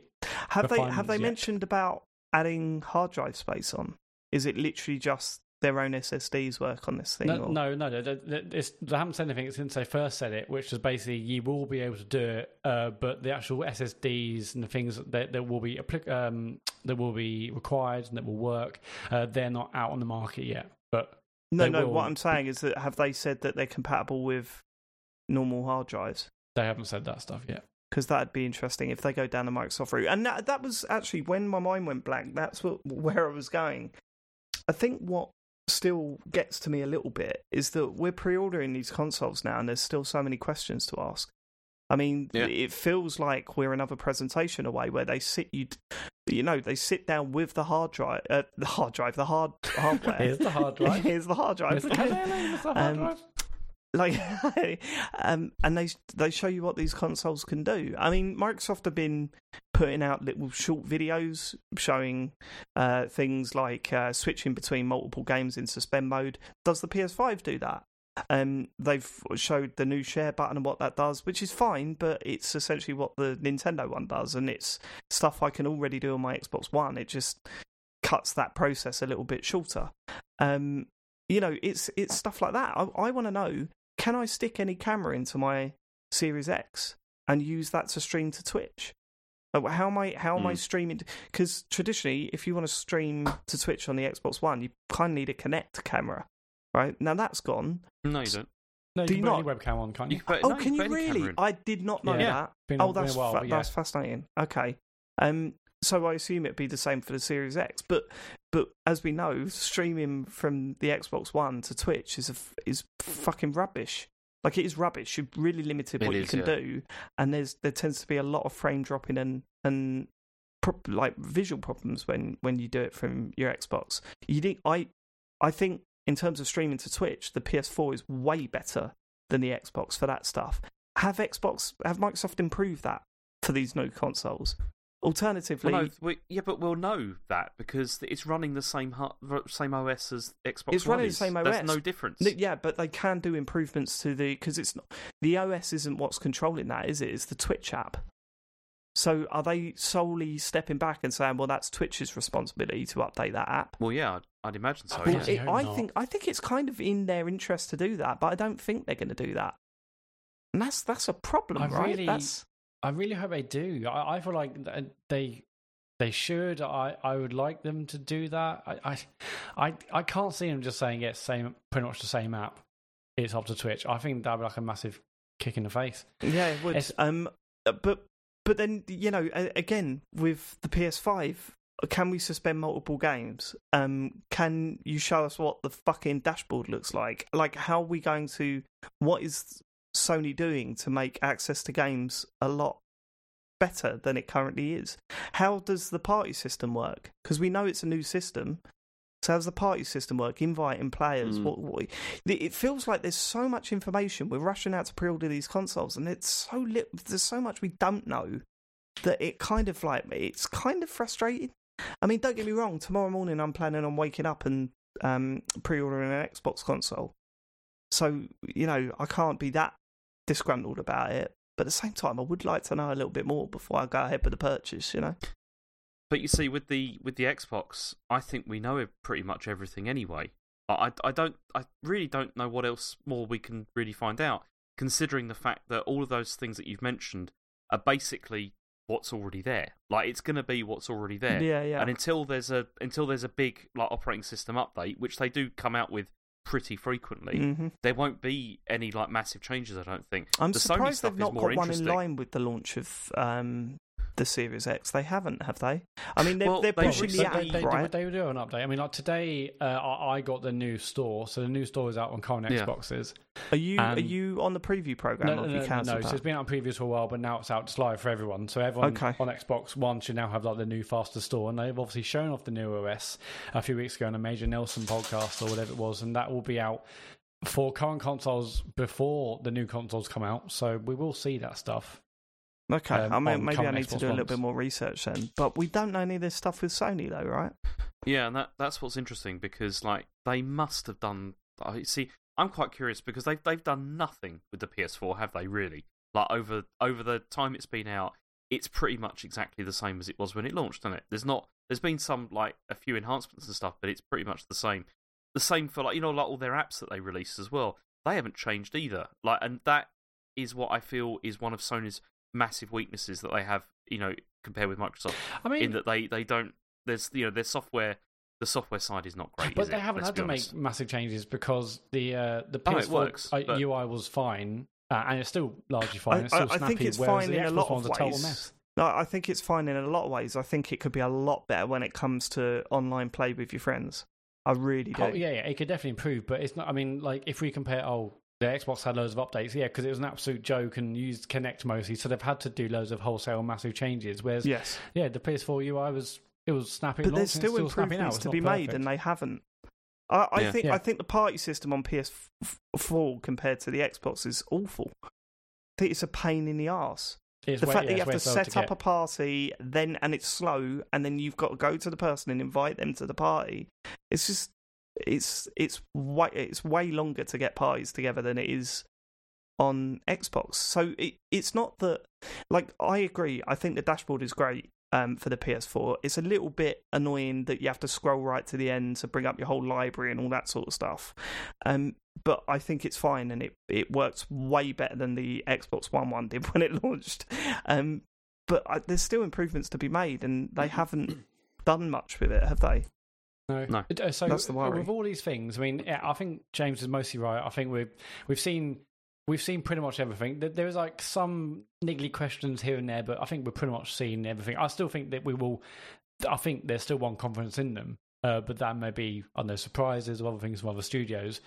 But in terms of Sony, do you think we're going to get just stuff on the blog about all these sort of niggly or UI things, or they'll be here's a state of play or whatever you want to call it, and we're going to go through. That's console, what I think. They'll have a PS5 showcase where they'll take us through this stuff. I really do think that, and it will just be videos, but it will explain that stuff at some point. Sony. It will probably be Jeff Keighley.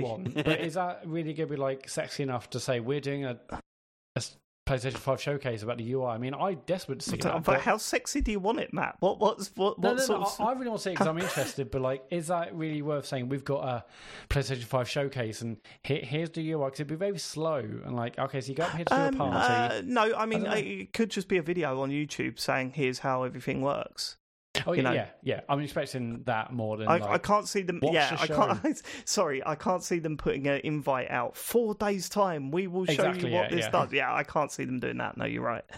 It's just, it's not sexy enough. You're absolutely right. It's not sexy enough. Not sexy. That's another thing we could call this podcast, or maybe even too long.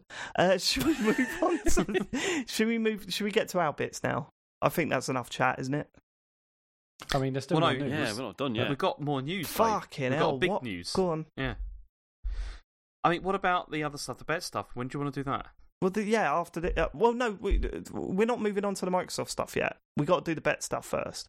Okay, let's do bet stuff then.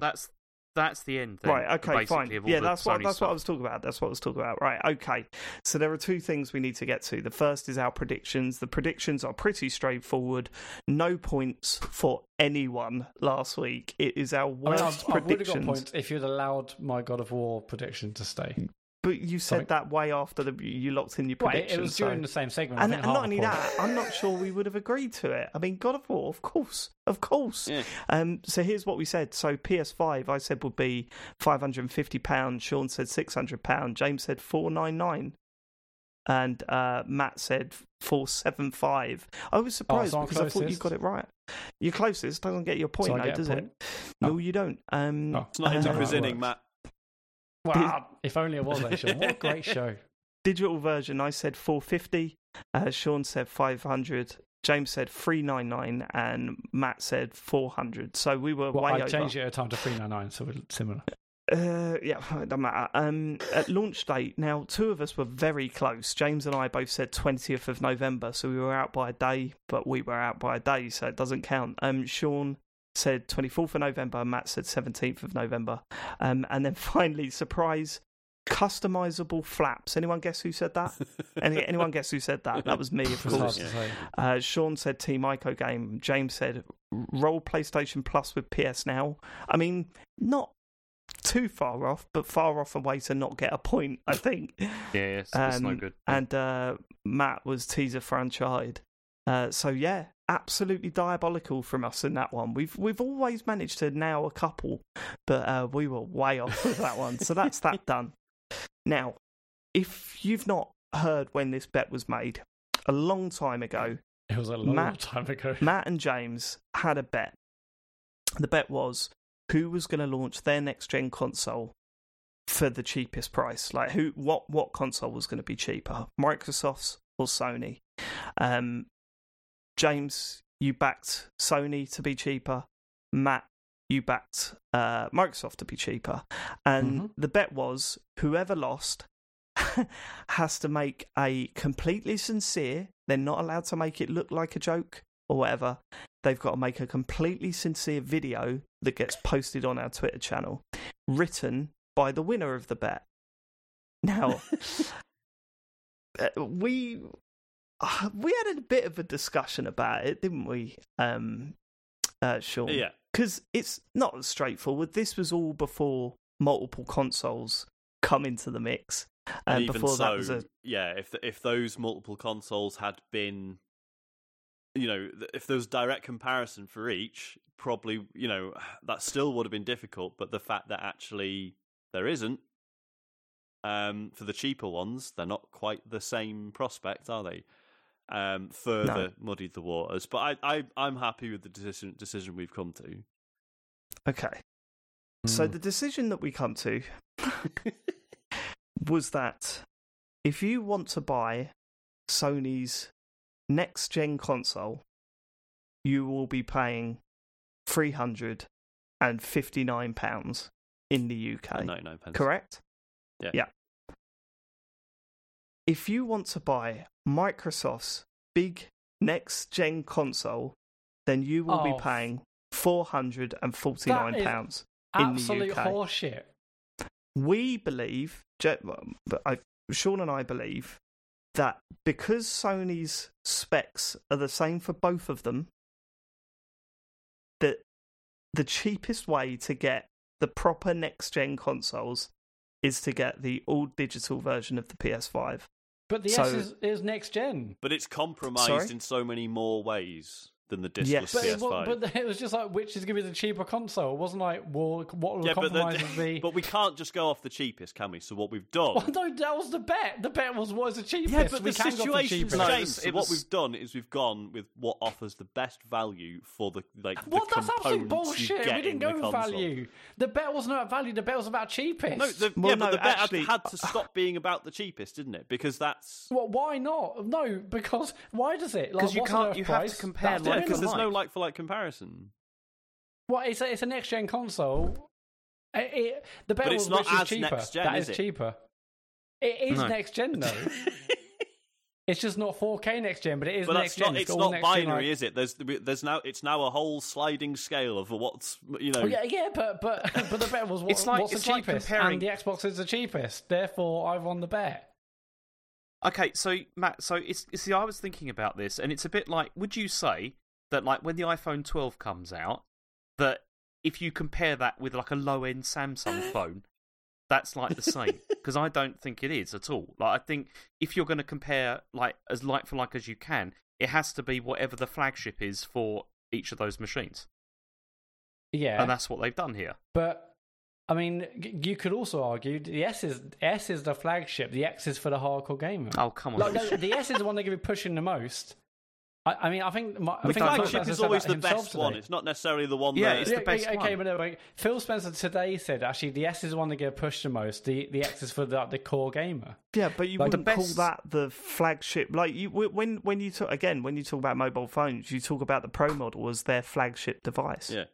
Yeah, but that it doesn't sell as well as bet. The bet it was what's the most value? What's the flagship? It was which is just cheaper. And Microsoft have released a cheaper next gen console. It was discussed actually. What did you say?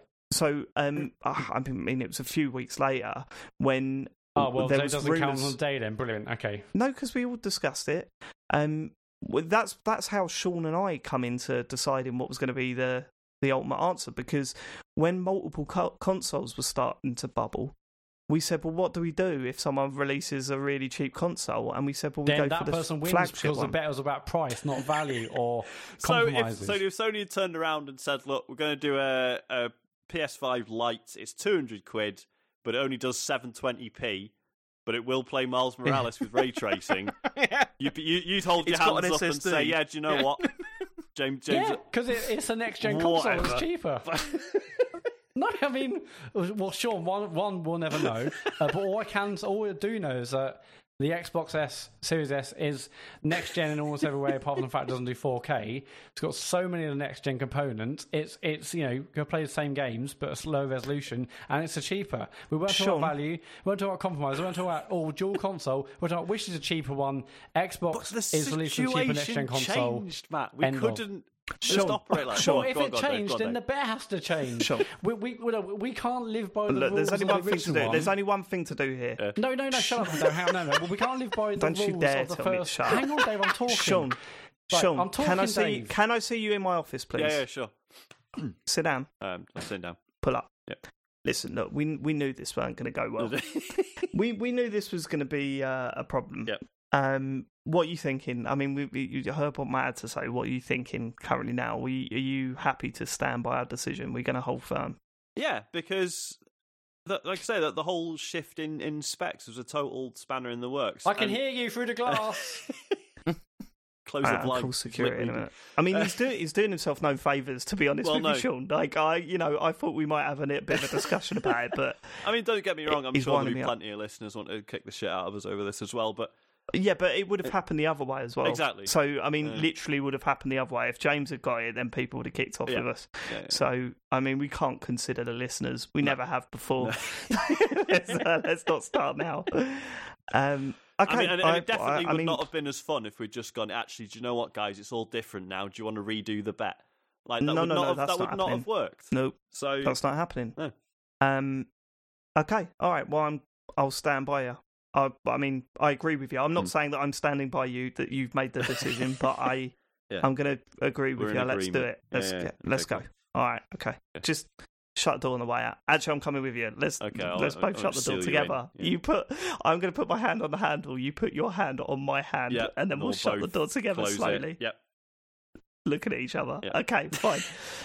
Right, hi guys. You're out. Cool. Right, like in The Apprentice, where Alan Sugar's like, look, like at least that person's fighting for it. You're sitting in the back saying "fuck all." That's what James is doing right now. He doesn't need to say anything. What does he need to say? Well, no, he's won the bet. If it's the other way, he'll be going absolutely mad. But the bet he would, but which is the lowest next gen console.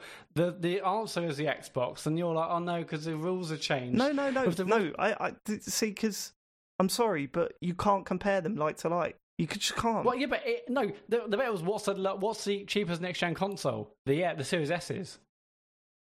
But it's different. It's not the same. But it plays next-gen games. But not as well. Yeah, but we weren't like, well, for different resolution, it's different. It plays next-gen games. If it didn't play next-gen games, Microsoft's true focus, is it? If it's like, shut up, James. If it's like a 40 console, you're not doing yourself any favours, James. Yeah, if it didn't play next-gen games, sure, but it does. So therefore, it's a next-gen console. But in a compromised way, and in a much more compromised way than PS5 discless edition. The decision has been made. Piss take. Well, how long are we going to give? 2 weeks for James to come up with an idea for a video? Yeah. And script it. And we're not going to help Matt him. to record it. Yeah? He has to do it himself. And let's face it, James is not going to do anything half as mean as any of the rest of us might have. So.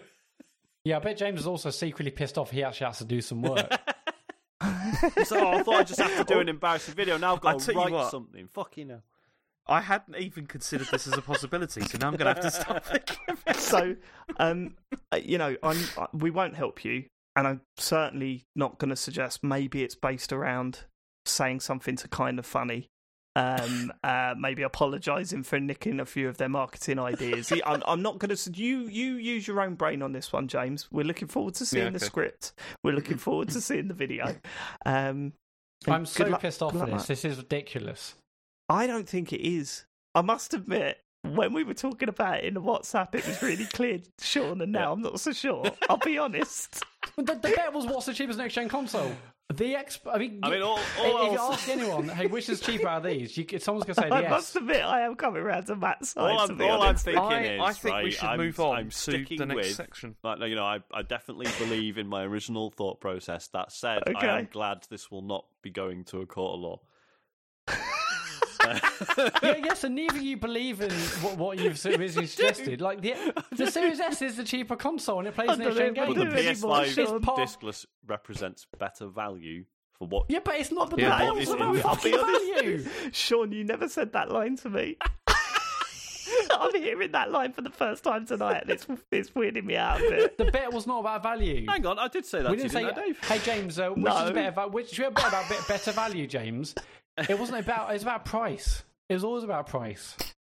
It was about which. Yeah. Okay. Can we just move on? No, James. You cannot move on. I bet you'd love to. Dave, I said $22.55 on the 16th of September. £360 for the discless PS5 is better value than anything Microsoft are offering in terms of in terms of the hardware you're getting and its capabilities. Obviously, in real life, there are so many other factors, but for the purposes of the bet, like price. Dave said that's what I'm thinking. The S is a significant downgrade. The flagship hardware in both consoles is on offer in both consoles from Sony. Okay. That's not a significant downgrade. Yes, it is. It's 1440p versus 4K. Yeah, but you've also got... It's not just that, though, is it? How many teraflops, Matt? Uh-oh. Well, it's like 12 to like 4. Okay. But again, it wasn't about specs. It was about the price. That's what put me at ease there, Sean. Is it based on specs? Is it based on value? Is it best value for money? Okay. No, it was about the price. The bet was about the price. Look, the bet was not about all the other bollocks you've talked about tonight. You said your thing. We're going to get a lot of emails about it. The listeners are going to be on my side for once. They're going to be pissed off that they agree with me. Okay. This is the biggest mugging off. Can we just say, so when this tweet goes out, we have to turn replies off because everyone who's on Team Matt will be like, don't listen to this, he's made to say it. It's not true. It's just... So, yeah, no replies. Good point. That's definitely a rule, yeah. Can you allow one person to reply, though? Is it? Yeah, you can do who only people mentioned in the tweet can reply. So yeah. Okay, cool. Perfect, so if it was say Jeff Keighley, that'd be okay. Kind of funny, James. Come on, man. Maybe I will help you with this. Right. Okay. Let's get on to the rest of the news. Fucking hell. Oh my god, we're not. So then we had today. So you see, I thought I was good in terms of I've got all the news down. It's all going to be fine. And then of course Microsoft come along and just drop a massive bomb this afternoon.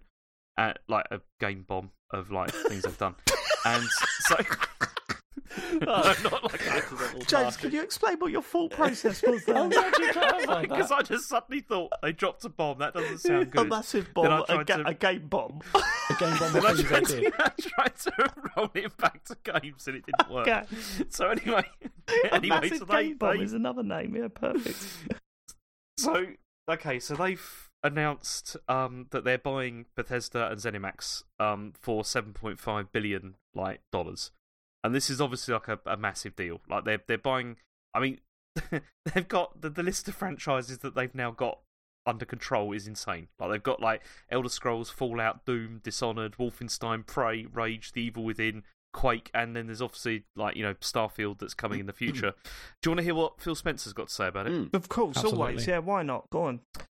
So he says, as one of the largest, most critically acclaimed, privately held game developers and publishers in the world, Bethesda is an incredibly talented group of 2,300 people worldwide who make up some of the most accomplished creative studios in our industry across Bethesda Softworks, Bethesda's Game Studios, id Software, ZeniMax Online Studios, Arcane, Machine Games, Tango Gameworks, Alpha Dog, and the Roundhouse Studios. These are the teams responsible for franchises like The Elder Scrolls, Fallout, Wolfenstein, Doom, Dishonored, Prey, Quake, Starfield, and many more. And so, also they confirmed that all Bethesda and ZeniMax games are going to join Game Pass for console and PC.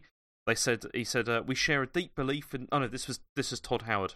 He said, we share a deep belief in the fundamental power of games, in their ability to connect, empower, and bring joy, and a belief we should bring that to everyone, regardless of who you are, where you live, or where you play, regardless of the screen size, the controller, or ability to even use one. So, I mean, he's on message there, because of the whole xCloud and all that kind of stuff, which is good. So this was a big... This is like a big deal. Like, this is a really big deal because... I mean, this is bringing like a lot of content, I think, to Game Pass. You're more amazing. excited about this than us, I think. I mean, yeah, I'm really you excited were about pretty this. excited about it, but yeah, James, you were buzzing. Yeah, I mean, because there are quite a lot of like Bethesda games that I really like. Like I've always liked Elder Scrolls games, Fallout. I mean, okay, maybe the most recent ones haven't been so good, but also Doom and Wolfenstein. All those, I really loved all those games, and if I can play them now, essentially for free, sort of on Game Pass, that's amazing. I think this is brilliant. I'm really quite pleased with this. I know, I mean, people are going to moan because they're going to just say, oh, it's, making things exclusive and all that kind of stuff, but this is what Microsoft needed to do. Like, they need to do stuff like this to, like, really expand Game Pass and make it so it's not just, the first parties they had, which are, reasonable, I guess, but this is the kind of content that I really wanted to see, like, on Game Pass, is, like, really sort of deep, like, sort of narrative games that are, like, massive single-player stuff and all that. I'm very excited by this. I think it's brilliant. It's very good. Yeah, no, it was a shock. It was.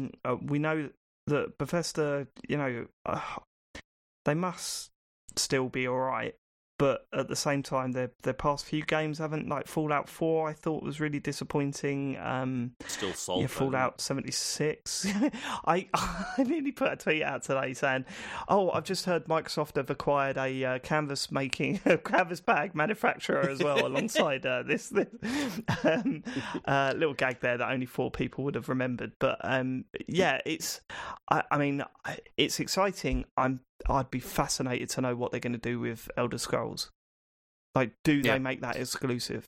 Well, this is the discussion, isn't it? So I know, yeah. Do they need to make it exclusive? That's the question. Well, because on the one hand, it feels like so much of Microsoft's strategy has just been throwing in a seemingly infinite amount of money at things just to get you in their ecosystem and to get, whether you're on PC or on Xbox, they don't care. But, they've made these comments about, like, we don't care where you play our games, as long as you play our games. So, does that extend to the PlayStation 5? I don't know. Maybe if the offer is just, not? Well, yeah, it's on the PS5 as well if you really want to pay £70 for it, but it's also on Game Pass if you own an Xbox or a PC. That's still... I don't know. So, I mean, they're still getting sales from the PS5 copies, but then they're still sort of being like, yeah, but Game Pass is better in it. So, do you want to pop the fence? I don't know. See, there's been announcements on this. So, like Deathloop and Ghostwire Tokyo, which were PS5 like times exclusives or whatever, that isn't changing. Yeah. So this is the funny situation where Microsoft are going to be publishing to PlayStation 5 they? Because timed exclusives. The way I'd read it was that Bethesda will still act as a publisher in its own right. Yes, that's what I just read that before we started recording. So that's odd. I mean, that's an odd situation. But they've also said that. So it says here, beyond this, the rest of Bethesda's upcoming games, like The Elder Scrolls, will launch on Xbox, PC, and other consoles on a case-by-case basis, according to what Phil Spencer has said. So that, to me, reads like it depends on how many like PS5s sell. That depends. You know, that sounds to me like they're saying we don't need to announce any of that stuff yet. We can do that later when we have a more informed decision of where we're at. Yeah. Which makes sense. I mean, I guess with the games that have already been announced as exclusives to the PS5, that's I assume they've just got to honour those agreements anyway, right? They can't just renege on things. Yeah, they can't just break the contract unless it's bought out. Yeah, but there'd be no need to really buy that out. New stuff, who knows?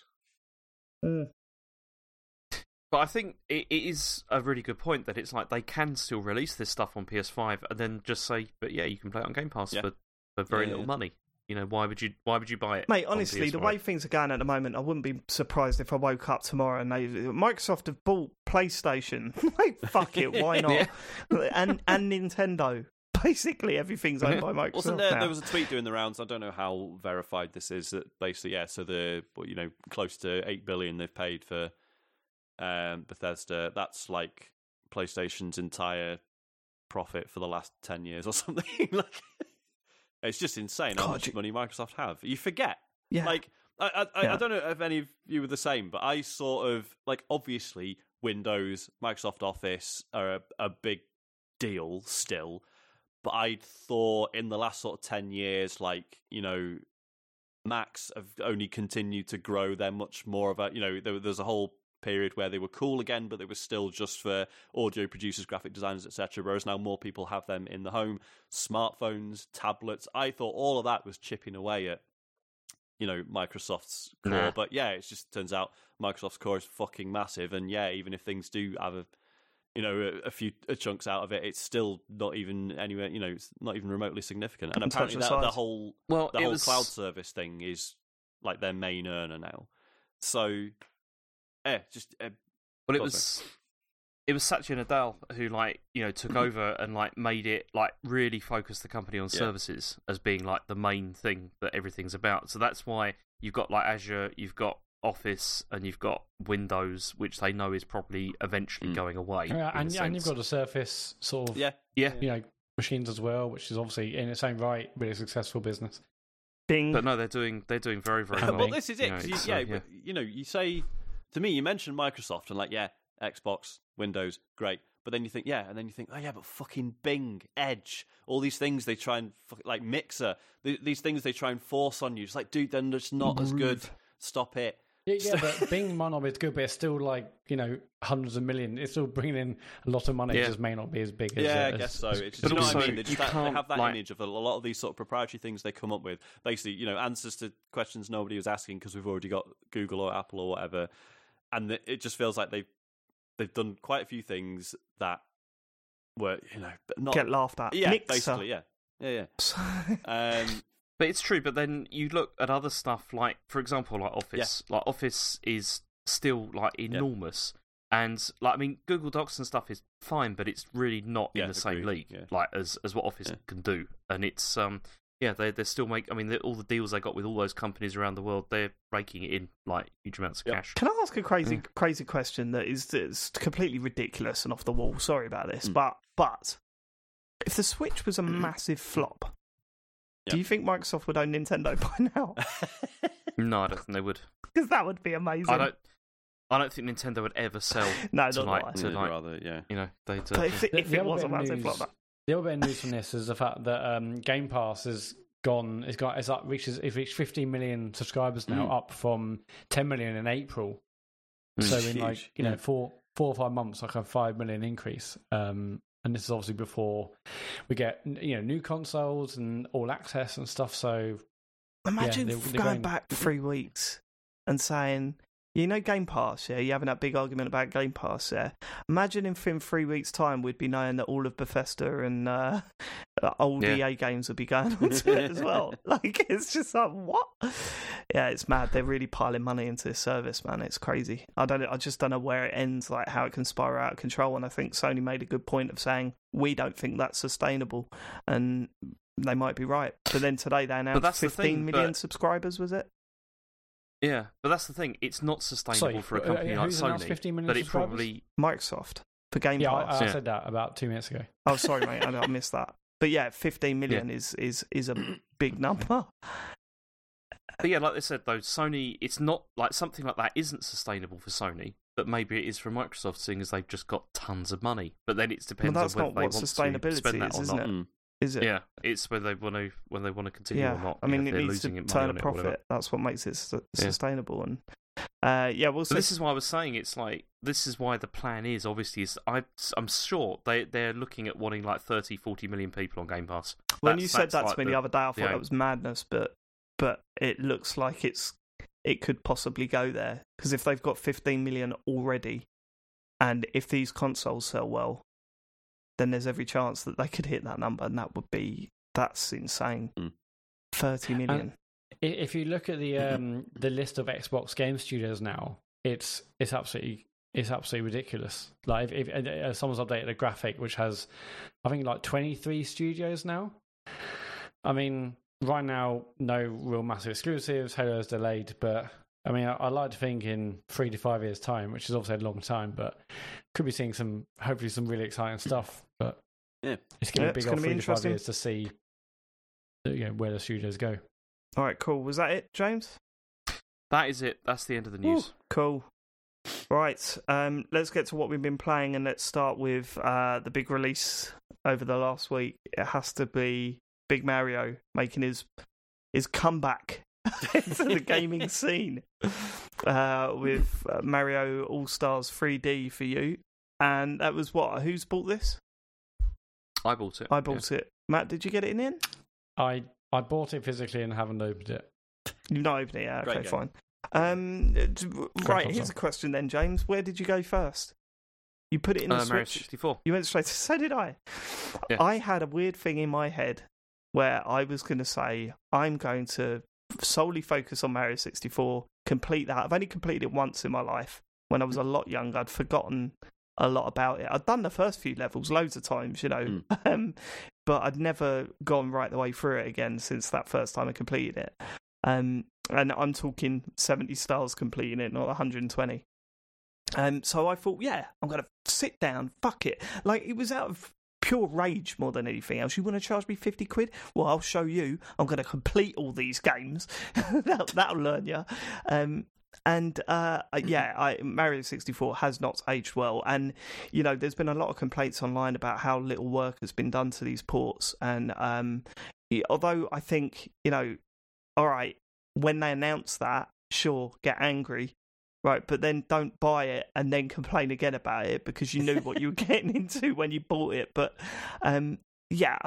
Mario 64 really has not aged well, and I found it infuriating throughout. I think there's definitely a problem, especially when playing it in handheld mode, where if you remember the give on those N64 sticks, you take that away and reduce it down to those little sticks on the Joy-Cons.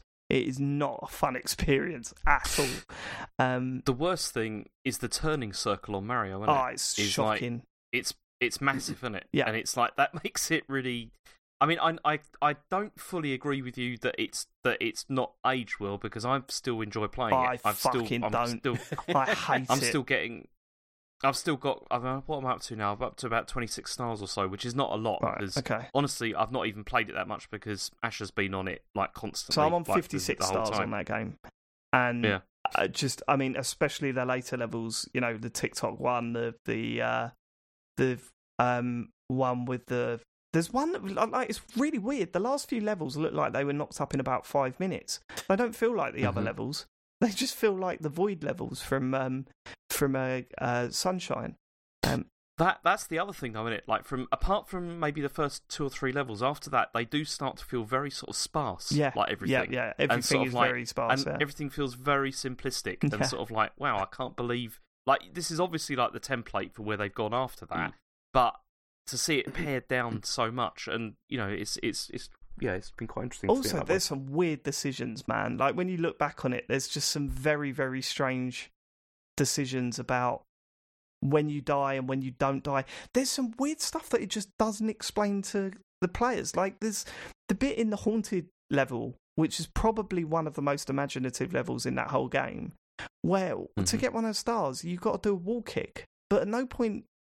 I mean, I think you find out about you do find out about the wall kick in the snow level, the 3rd level.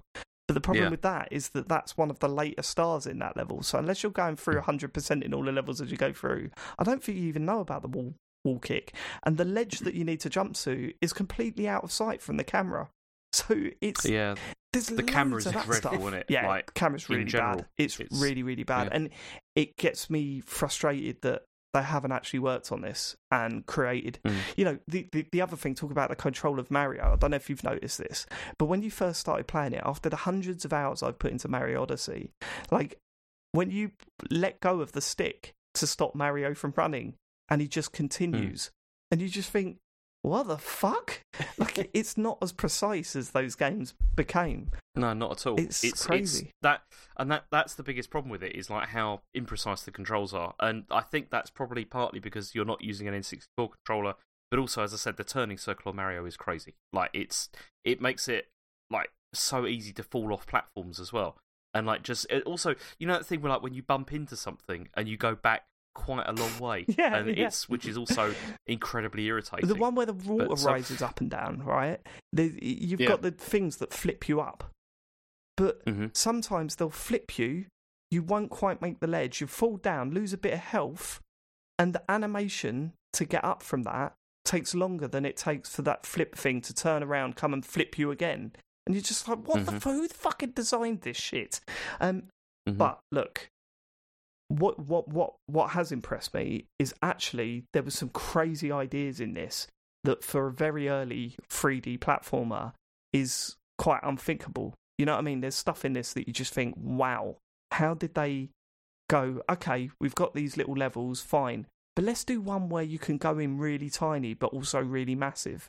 And different things happen and evolve in levels as you go through. You know, like in the one with the ship, the sunken ship. Like if you go in one star, the ship's on the underwater, but if you go in later, the ship's now been raised up to the water level, and that incorporates new platforming elements into it, stuff like that. You know, so it's no surprise that it was amazing back in the day. It's just really, really hard to go back to, and without the work done on it, I feel that that's where the laziness becomes a problem with these ports.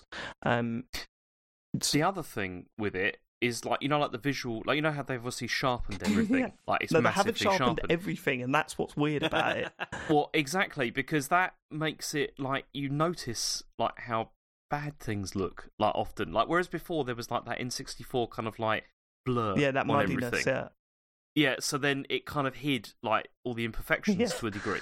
Whereas now they're all there, and you can see. Well, there's that, and there's also you'll be running along, and you'll see ultra sharp textures in some places, and then just blurry messes in others where they just haven't done those ones, and it's like fucking that really stands out. So anyway, I've put a lot of time into that. I'm 14 stars away from completing the game, so I'm happy with that. But I did start the other 2 games, so I started Sunshine, which I always defended. And I've got to say, I forgot how fucking weird it is. Like, in what sense? I knew it was strange in terms of the using the flood and stuff, right? But I'd forgotten that within the first 10 minutes of booting that game up, you see Mario like Peach is constantly telling them something's going on, and everyone's ignoring her. Then you get arrested. There's a courtroom scene where Mario gets sentenced, and it just even people are objecting and kicking off. Then you think it's building up, like the end boss will be the metal version of Mario, but you meet that Mario within like the first level. That's how you find the first level, isn't it? The ultimate villain in the game, the little silver Mario guy that's going around ruining the town. You meet him straight away. It's just very strange. And also, it's another game that really suffers from...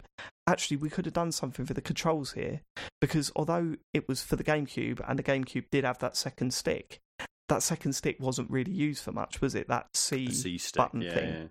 Yeah. So when I instantly started spraying the water, I thought, well, surely I could just use the right stick to stand still and aim where the water's going.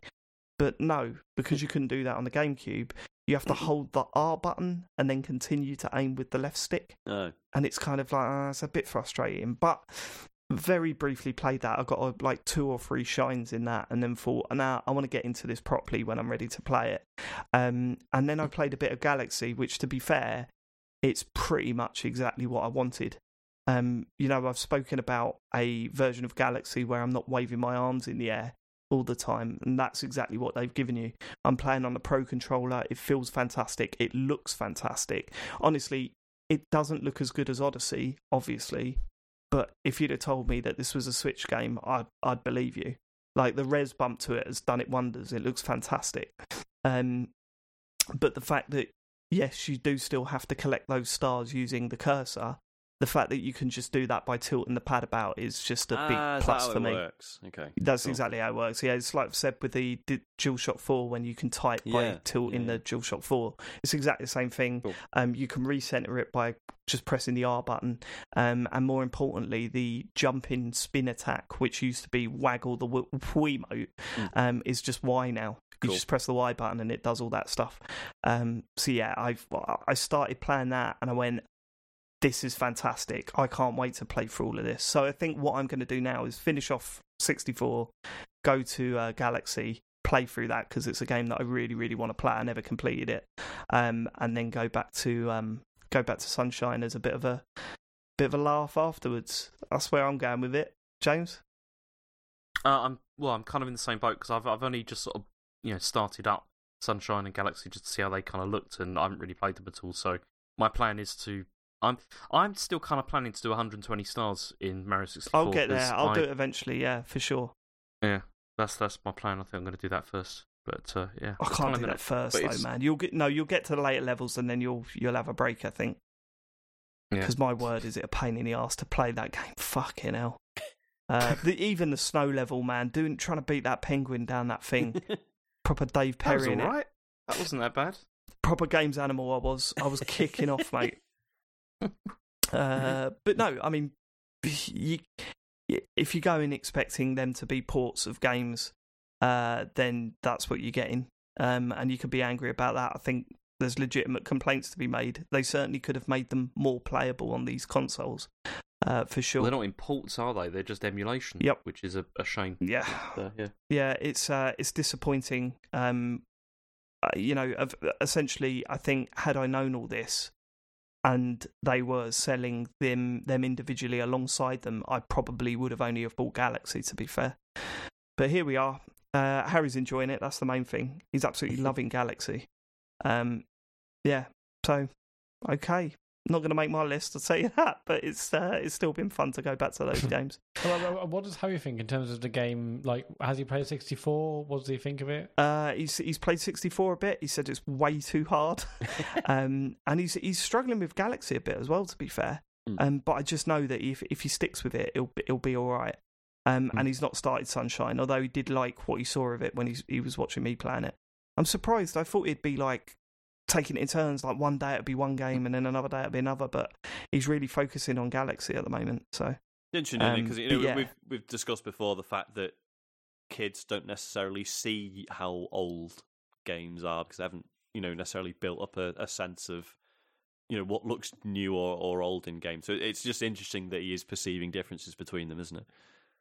Oh, for sure. Yeah, it's mainly difficulty, really. Because Mario 64 it's really bizarre in places. It doesn't explain a lot at all. Some of the descriptions for the stars are like, what? and I mean, some of the secret stars. But then, as I said, some of the imagination that's in it. Like, that was one of the decisions that I thought was bizarre. I'd forgotten all about this. The haunted house level. You get to it by finding a big boo, killing it, and the level pops out of it, right? Yeah. Then you jump in, you get a star, it chucks you out of that level, and the level's back in the boo again. So you've then got to chase down the boo and then kill it to get back into that level. It's just weird stuff, man. But yeah, I mean, who cares? I'm still liking it. I'm still playing it. It's the right way of putting it. But yeah, I can't wait to properly get into Galaxy because I know how much people love that game, and now that the controls feel alright to me, I'm sure I'll enjoy it too. Cool. So that's probably that one, isn't it? I've got nothing else, Matt. No, I had loads of really interesting, lovely games to talk about, but sod the lot of you. Oh, blimey. Right, you're getting the umpire, Matt. Is that it? I mean, can you blame me? No, I mean we had the power. You've got just, you know what, Massive Sword's great. And I just remembered the bet thing again. You've got to take it on the chin. These were the rules, and you lost. It's fine. Let's not get into it because I think the rules have been changed. Well, no, the rules were that we decide, and we've decided. What have you played, Sean? I mean, probably best if James leads on this one, but I've been playing more Paradise Killer. So James has actually finished it. I'm still only sort of 4 or 5 hours in. I'm really enjoying it though. That's good.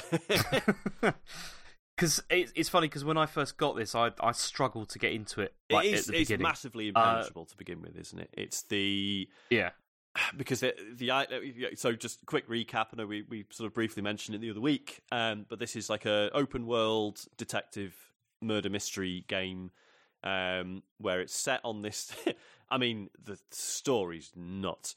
But basically, it's set on this island that was created by this syndicate of people who are trying to worship the gods, and they're trying to make this island to basically worship the gods and bring the gods back to life, or just make contact with them. I can't remember, one or the other. Except it keeps going wrong, and every time it goes wrong, they have to slaughter everyone on the island and then destroy it and start it again. And this is the 24th island, I think. Yeah, it's the 24th one. I mean, they don't kill everybody because some people move over to the next island and the council as well. Crack on, don't they? But then they just like abduct people from the real world and go, right, you can live in this paradise, but you've got to worship these gods for us 24/7. Yeah, and it's all very strange. So the game is set at the point where this reset was supposed to happen. So all the citizens have been sacrificed, and it was the following morning it was supposed to change to the next version of the island. Someone murdered the entire council, and the hook of the game is that at any point you can call the trial. At any point you can decide if you've got enough evidence to do the trial. And it totally, like, right off the bat, there's this one guy who everyone's just like, well, he fucking did it. It's obvious. He's got like all the evidence is in place. Clearly he did it. And I'm guessing you can just go, oh, well, yeah, all right then, let's do the trial. Yeah, let's get him in jail, whatever. But obviously, as you start to explore, you start to dig into it, some of the evidence doesn't quite stack up, and then it gets really interesting. And it's just like, as I say, I'm not too far in, and as you say, James, early doors, it is quite impenetrable and confusing. There's so many, there's like so much weird terminology, and you're just getting loads of clues and stuff thrown at you, and you're trying to make sense of it. And every character you speak to, there's about 15 different things you can ask them about, because it's like, every person you speak to, it's like, oh, well, what do you think of this character or this character or this character, or what about this item I found, or that. But once you just work through those, you do start to get a feel for everything, how it all works, and who everyone is, and I mean the characters are brilliantly bizarre as well, aren't they? Yeah, and that was the thing. It's like you said. It's like they throw out just tons of names, motivations, locations, and you're just like, I have no idea what is going on here. Like, who these people are, like, what is going on at all. But yeah, you're right. After probably about, I'd say 5 hours maybe of me playing it, I was, you sort of like, you get to understand who everybody is, and where like there's all these like interconnected mysteries that are going on as well, which are very interesting. I think, it works very well. And it's just the whole thing feels like a weird, like, PS2 era curio, right? Like a game that you might have heard about on a forum, but it never got sold over here, and you might be able to get an import copy of it, and then you might know one person who managed to get hold of it, and they were just like, "Oh yeah, it's I don't know if I like it, but it's fucking interesting," or like, and it's, but like in a really good way, right? And because obviously, in 2020. Indie games are all over the place. There's no shortage of like weird and wonderful things, but this so specifically dials into an older vision of what weird experimental games looks like, and it does it brilliantly. Mm-hmm. It's like we were saying, it like throws all this weird stuff at you, but it's not like Mighty Boosh weird, right? It's not just like making shit up for the sake of it. It is a very specific aesthetic and feel they've gone for, and I think they absolutely nail it. Well, yeah, because there's completely like an internal logic as well to the island. Everything does actually fit together and make complete sense. Once you understand like sort of the language that they're using, and I mean the trial system as well is particularly interesting. I mean, I presume you haven't got to that yet, really. And it's like, I mean, the reason I found it really interesting is that like the evidence you discover and sort of it all depends on the evidence you discover, but also the biases that you get from the conversations you have with other people. But that's done in a kind of like that's not like the game deciding that. That's just you yourself deciding that, really, of like how you're going to sort of like look at people in very different ways. And I mean, it makes it very clear, like towards the end, that it's like you're presenting a truth by presenting facts, but you're the one choosing which facts you're presenting. Which is very interesting as well. They sort of mention that very early on, don't they? It's like facts and truth are not the same thing. And initially you're like, well, what do you mean? Sure, of course they are. But yeah, not that simple. I mean, is that you can choose? Do you think there is an actual definitive answer to the mystery, or is it just actually it's just interpretation to an extent? I don't want to say. Sorry, I suppose that spoils it. But I don't want to say until you finish it because I wouldn't want to say because I've got my feeling on that, and it's an open world game as well. Like, I mean, mechanically, you're basically just like walking around this island in first person, and it is very well rendered. It worked. I mean, have you had any bugs? Because I had a ton of bugs. That's the only thing that I had problems with. So what have you played it on? Have you played it on PC? Yeah. Well, the Switch version, I don't know if it's the same for the PC, but the Switch version has a number of bugs which are quite irritating. The first one I encountered was where the physics of the character change, so that whenever she jumped, it was like you were jumping on the moon. And so you did like massive jumps like everywhere, which was really irritating. Then I got another one where I jumped and then never went down and just kept going up and up and up. And I was like, oh, I've only just saved this. This is going to like ruin my save game. But then I like reset it, like just rebooted the game, and it was fine. Like it just went away from that. But you go around and pick up these things called blood crystals, which you then use to sort of unlock fast travel and like other items and things like that. So there is like a collectibles game to this as well. But for me, that was really, I wasn't so interested in that at all. It was the blood crystals thing, because you pick them up, and like it mentions, like so you can use them to fast travel, but I think it mentions early on you can also use them to barter with other characters, and you can use them to buy stuff. So I've and save the game, which was you don't need to save. Oh, you do? Yeah, you need them to save the game. And I was very worried about this because I just played Nomad Soul, and I was getting like horrible flashbacks to like, am I going to be stuck in a situation where I can't save? I was sure you didn't use them. There are tons of the things. I was sure you didn't need them to save, but yeah, like I've no idea how I need to be sort of rationing them out. Yeah, like I've got like 20 odd at this point. You really don't need to. Okay. There's tons, honestly. They're all over the place. Especially, have you got any of the ability upgrades? I've got the double jump. Okay, because there's also a dash as well, like where you can like jump and then like dash forward and stuff like that. And there's another one which like identifies objects in the world, which is quite useful.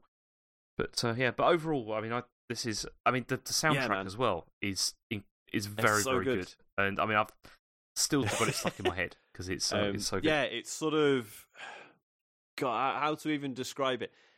It's like there's sort of retro synth poppy elements to it, but then it's also sort of verging on yacht rock a lot of the time, sort of Michael McDonald style stuff almost. It's beautifully done. Like it's so good. I should probably mention I sort of internet know the composer, Barry Topping. He's really? Yeah. Okay. But yeah, like he's done so well at this, and it's been like so nice. Name dropper. Yeah, mate. Oh, how do you know them? No, I met him once. I met him once at EGX, and he recognised me because I had a Kirby sticker on my 3DS that, and he'd like seen it on Twitter, and we got chatting.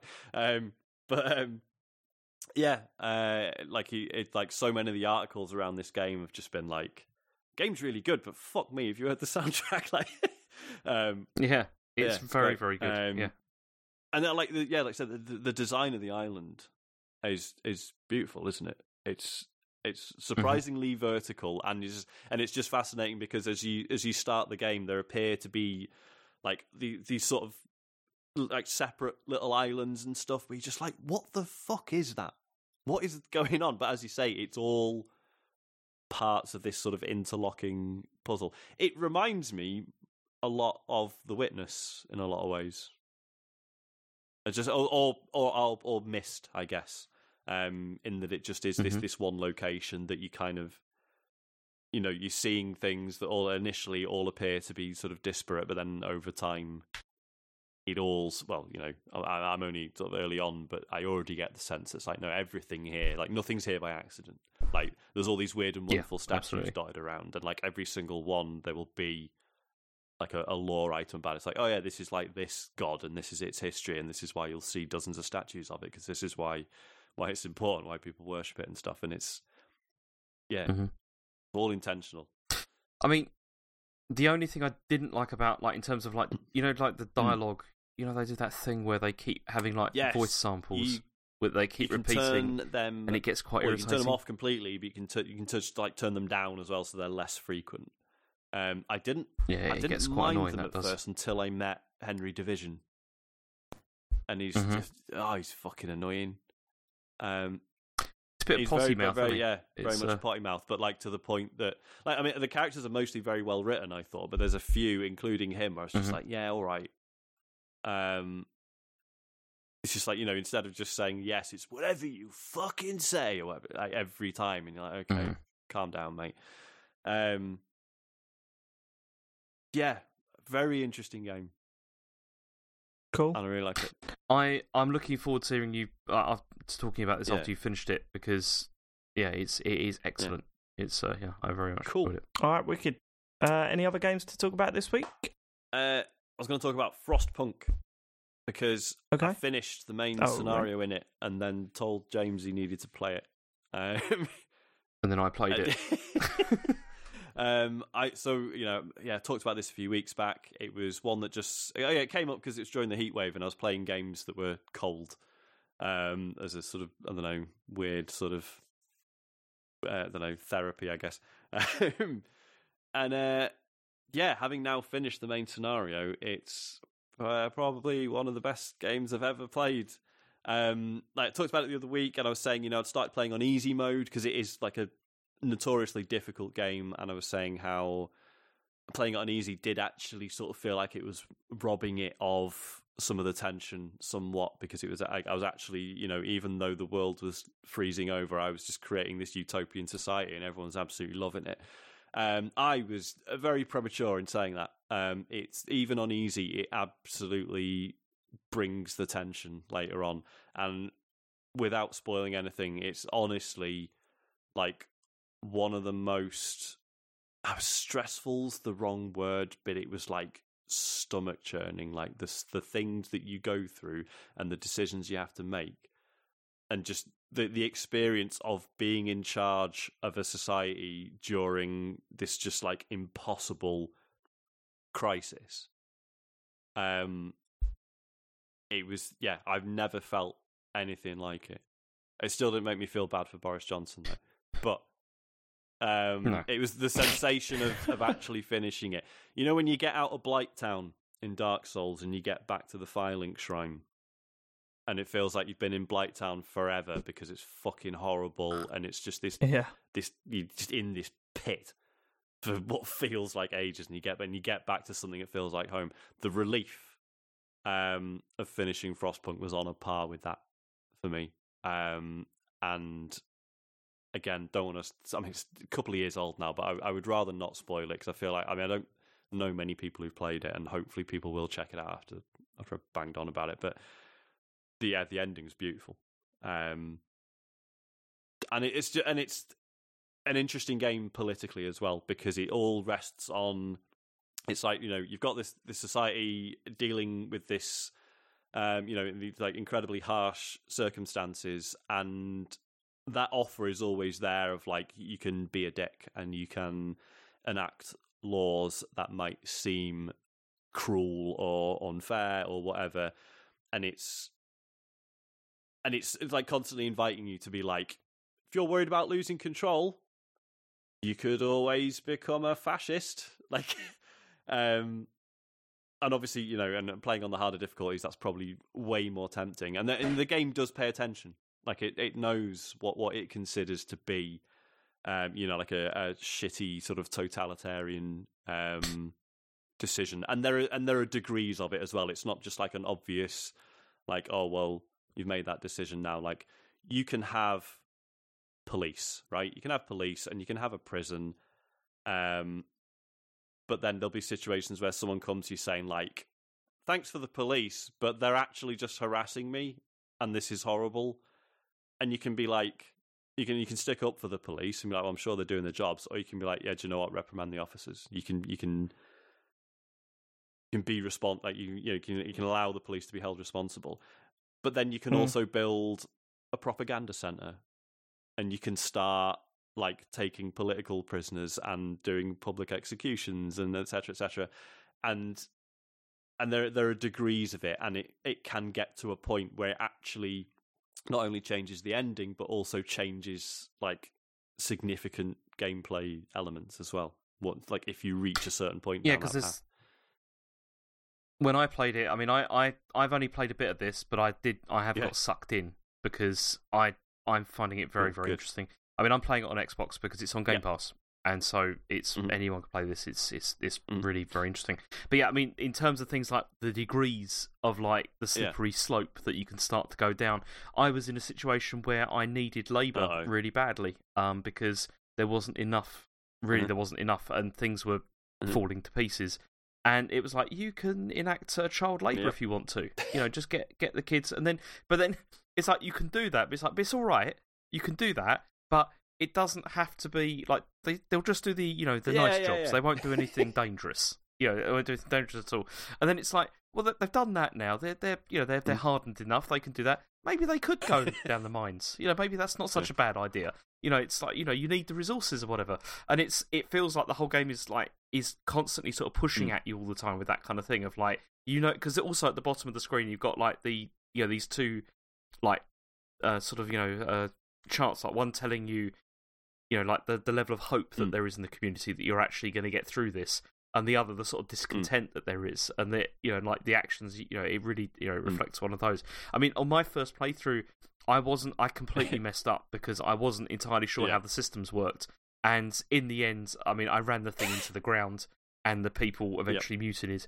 But it was one of those things where I still kept going, even though I knew that I was onto a loser at one point. Where and it does that horrible thing because there's like a generator in the middle of your camp that you're having to fuel with coal like throughout, and you're having to mine coal, and then then you also get like a countdown for how much coal you've got left and how long the generator's going to be going, and that as soon as the generator goes out, people are going to start dying, like in sort of large numbers.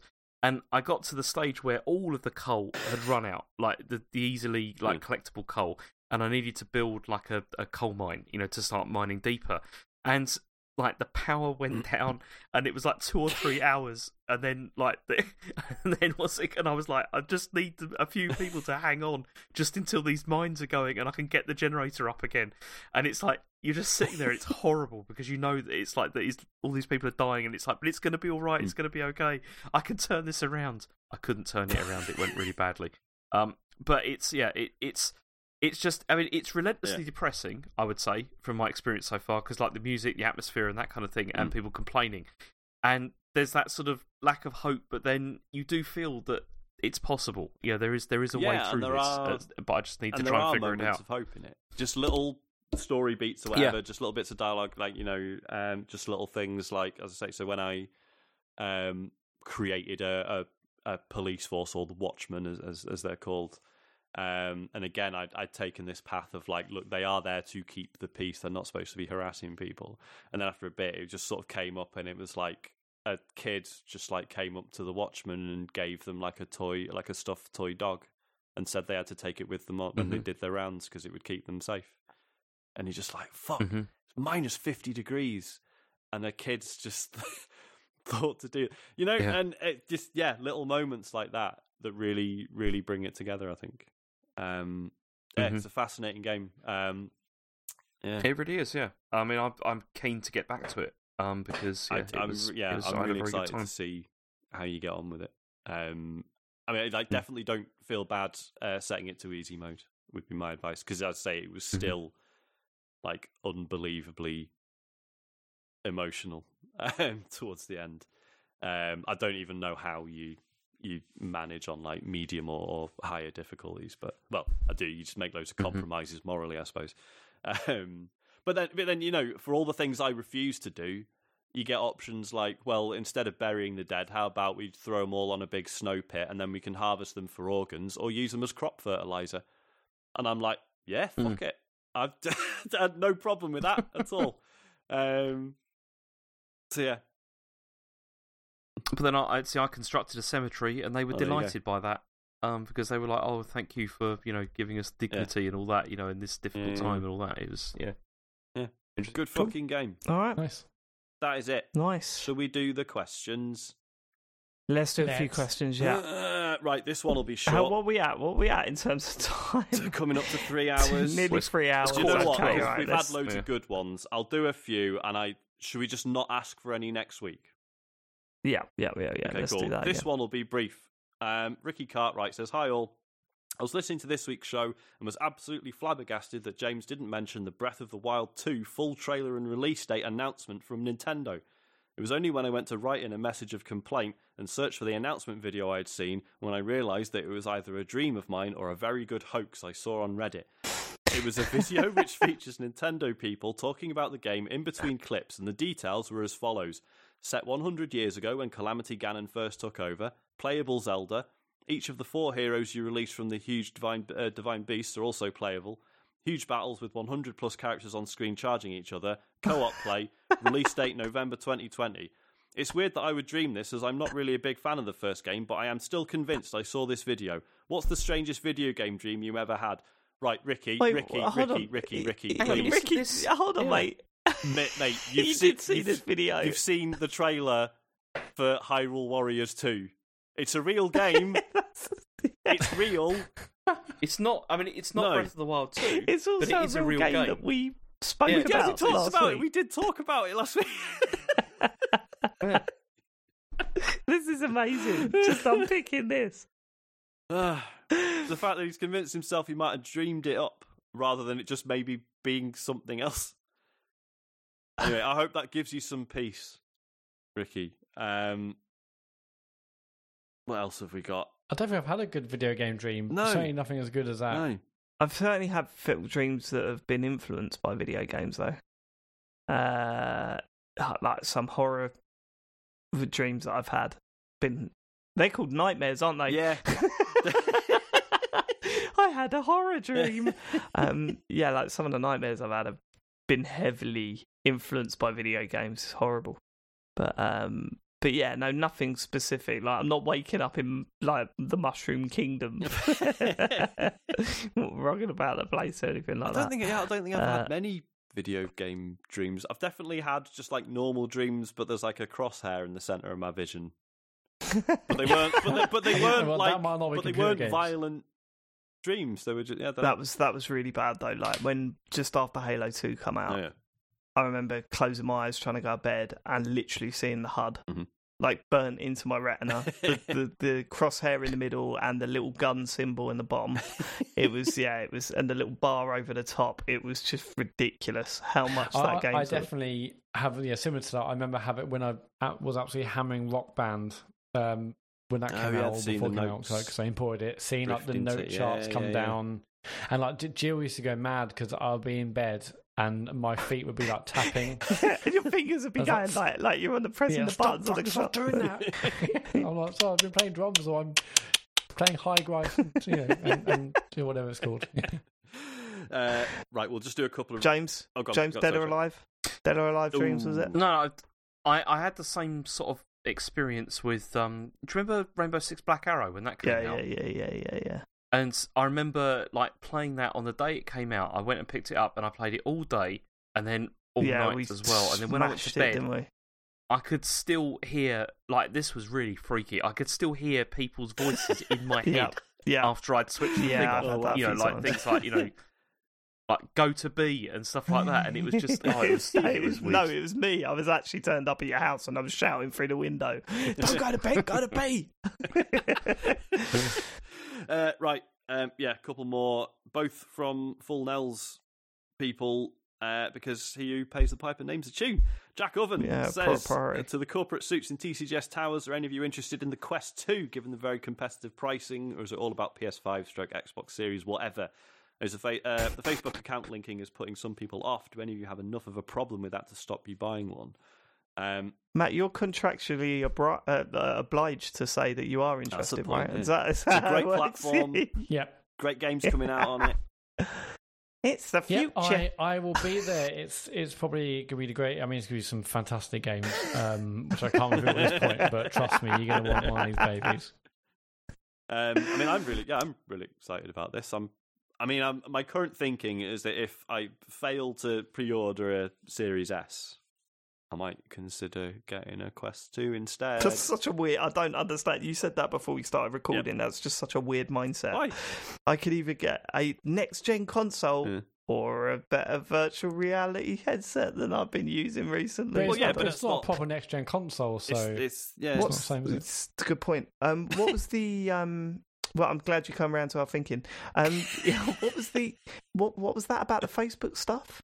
It used to be, once upon a time, that just having an Oculus account was sufficient, but now you have to link it to a Facebook account. They have to be one and the same, which a lot of people are not thrilled about. My take is, could you not just make effectively a dummy Facebook account and just use that? It doesn't have to have anything on it, does it? Mr. O Quest. Maybe I don't know. Maybe they'll find a way to make that like a rubbish solution. I don't know. Do that. That sounds like it'll work. Yeah, I barely use Facebook, so I've got no problem linking mine personally. But I can totally see why people might not, because at the end of the day, social media accounts. It's not necessarily something that is going to be a constant for a long time, is it? Like people. Can we do that? That's our advice. If you're going to get one of these and do this thing, create a Facebook account and name yourself Oliver Quest. I want to see how many Oliver Quests we can get on Facebook. Bloody loads of them, mate. And all are just pictures of James. Like all the profile pictures are of James. The one where he's the one where he's doing that thing in the maths class with his arms out. James, that'll work out all right. Because in the an inevitable event that someone uses you to catfish someone else, and when they do the reverse image search, they'll be like, "Oh, who are these fucking Oliver Quests? That must be who it is." And there's one here, James Farley. Yeah, but look at all the Oliver. You'll just be buried beneath all the Oliver Quests, so it'll be fine. Right. It'll grant you anonymity. I imagine James walking down the road and just going, "Shit, I know him. That's Oliver Quest." Another title for the show. Jesus, we're rolling out. And then he just maybe he starts developing a real complex about it and starts like smashing mirrors and screaming, "How do I know I'm not Oliver Quest?" Am I the real Oliver Quest? Right, last one, Tom S. Matt's really bummed out. I can tell Matt is really bummed out at this episode. It's bizarre. He's on such a good day. He started his new job and then all this. Just ruined it now. I'm not going back tomorrow now. So on Friday, if you work where Matt works, just say to him, "Look, you did lose that bet, mate." Don't, even if you think otherwise, say that. Yeah. I don't think I was going to say that, Dave, because I think it's clear as day that I've been absolutely mugged off. All right. Okay. Right, we've got to answer this one this week because it's time sensitive. Tom S says, on Friday, I'll be returning to China and therefore will have to endure government-monitored quarantine locked in a questionable hotel room for 2 weeks. Thankfully, I have a Switch. What game can I play for a bit of escapism that will keep me engaged for 2 weeks without internet? I've already played most first-party / Mario games. Also, I don't fancy eating the hotel-provided food, James will understand, so ideas for long shelf-life, customs-friendly, high-calorie meals would be appreciated. Witcher 3? God, yeah. Yeah, Witcher 3 is a very good idea. But what games can you definitely play without some sort of connection? Witcher 3. Witcher 3. Or anything on the Switch. I mean, if you've ever fancied Monster Hunter Generations is on Switch, and people can play that for literally thousands of hours. That's an option. But then it is best in FIFA? co-op. Yeah. Skyrim. Skyrim. If it's your thing. I've ever I'm heard. not the biggest Skyrim fan, but yeah, in these circumstances, fuck it. Good shout. Yeah, why not? If it's your thing, Civilization 6 is also another one which is very good on the Switch. Oh, I've got my Switch here. What games have on here that I could possibly recommend? Divinity 2, man. Everyone fucking loves that. Well, those who've played it. Oh, Crayola Scoot. That's a classic. Crayola Scoot. Crayola. I mean, Spiritfarer doesn't fucking end. So Stardew Valley. Stardew Valley's a very good shout. Stardew Valley. Yeah, My Time Stardew at Portia, Valley if you want a probably 3D kind of 3D version. It's also Just the quite loading good. times in My Time at Portia will take up half your time in the hotel. Yeah. Animal Crossing. Animal Crossing. He said he's There's played lots. most first-party ones, that's so true, we were probably, excluding yeah. most. Come on, keep up. I think that's enough, isn't it? That's plenty. That's loads. Yeah. Paper Mario, Ordinary King, as Harry calls it. In terms of like food, I mean, I don't even know what the rules are about taking food overseas. Yeah, I seem to anyway. are quite strict. Mate, you need to watch some more Border Control. Well, I know There is Australia mostly are drugs. really harsh. Just on no Australians meat. shit, Just aren't don't take meat Okay. with you. That's where fair. you get into trouble. Who takes meat with them though? What? People No, do, no, Dave. no, People no. do. Well, just put a couple of sausages in there. Why not, Just mate? in case. Why not? No, Border Patrol. It's not meat, is it? It's all like mushrooms and stuff like It's that. basically with, like, seeds any and organic shit. material is potentially a problem, isn't it? Is it something to do with Australia? That's right. Sorry, any organic material? Go on. No. Some people listening now are cracking up. Is that a reference, or is it just a... No, Yeah, I mean, it's certainly not. That sounds like it should have been an Office reference, Sean. I'll tell you now, it's not. It's not an Office reference. Is it a joke about bodily fluids, Matthew? Okay, Yes. excellent. You got it in with the you. end, Sean. I'm Thank proud you. of you. Oogie. Yeah, isn't it something about Australia's ecosystem is incredibly fragile, so like introducing Yeah, it anything is. can... Yeah. Okay. Yeah, and they always turn Yeah, but- around and they go, "Have you got any food in here?" They say no, and then they open up the bag and it's literally a bag of food, like it's a whole suitcase it's like a of fucking food. deli counter. And they go, "Oh." And then they get really annoyed. They usually get really annoyed about why they're not allowed to. The or they little get caught or they're Chinese not allowed lady, to. where she turned around, they said, "Have you got any food in here?" And she said no, and they opened the bag, and there was like loads of like mushrooms in there. And then they went, "We're gonna have to fine you $200," and she starts running away like at a really slow pace. That's my favourite. That'll work. That's my I reckon favourite. that worked. I It think was it all great. worked out all right for her. I think she's fine. Just running off the middle of the airport. This is how I deal with my They problems. literally actually walked. The security walked over to her as she was running and said, "No, stop. You have to go back now. Come on." My answer, pot noodles. Oh, Go on, James. Yeah, what go was on, that was, noise for? yeah. I mean, why would you Why would you voluntarily take pot noodles? They're awful. There's so much Yeah, better they're ones not that you great, can man. get. Like anything better than pot noodles. Well, okay, like, Yeah, man. also, you know, anything like that. Like a bachelor super noodle. Nah, I think like just. Where do you sit on the bachelor They're super they're noodle? terrible super noodles. They're really weak. Like no flavour. It's dreadful. All right. Well, when you A little bit of advice to end the podcast Yeah. there. Yeah. Well, not to It's end not the just podcast. about video Let's- games, you know. It's all there's all sorts of stuff going on It's a in this life show. podcast. Can we change categories to lifestyle, please? Thank you, Matt. Socials. Yeah, on Friday. You're right, Matt. It just made me laugh. Cheers. This Friday Doesn't happen is often, it? that. This Friday we're going to start Trek. I'm going to be back on it on Friday.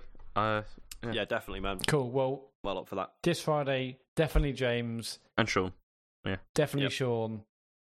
Definitely me. Maybe all 4 of us. Oh, what? We'll see.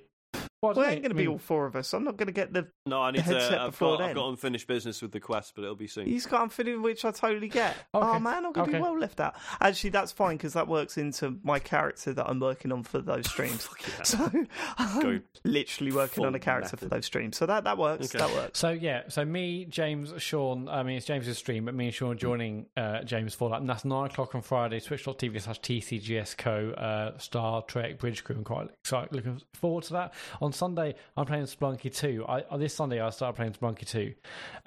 So far, incredibly hard. I haven't got an awful lot more to say about it, but I'm enjoying it. But that's Sunday night, 8 o'clock, some Spelunky 2 action. And Tuesday, Sean's back for Play by the Bell. That's Tuesday at 9. They're all on Twitch, as I just mentioned. If you miss them I might be moving it. Oh, okay. I'm thinking of just going back to doing lunchtime ones, because that was a lot of fun, and it's been a struggle, seeing my wife in the evening the last few weeks. It's been bad, hasn't it? The schedule has been bad. It has. So yeah, I don't know. I realise, Matt, this is very annoying as the guy who has to put the schedules together. I'm thinking it's going to be Tuesdays and Thursdays, just a short lunchtime stream. But I mean, we'll see how it pans out. Okay, well, whenever we're streaming, just go to our Twitch channel, twitch.tv/TCGSCo, or search for that in the app, and then ring the bell so you get a notification when we're live. If you've got Amazon Prime, we've got Twitch Prime Gaming, of which you get 1 free subscription every month. You can't keep it, and it'd be great to give away to us. We really appreciate it. It makes a massive difference. Go to our channel, give us your free sub. We massively appreciate it. Patreon's another one. Patreon.com/TCGS. Get a free monthly exclusive podcast. Live, watch some of our videos live or a month early, so on and so forth. They're all on there. TCGS.co for everything else. Links to our Discord, you name it. Shop, it's all on there. Thank you so much for living it. We will catch you next week, hopefully with a shorter show. I'm saying that more for James than I am for you, dear listener. We'll catch you next week. We love you. Goodbye. Goodbye. Goodbye.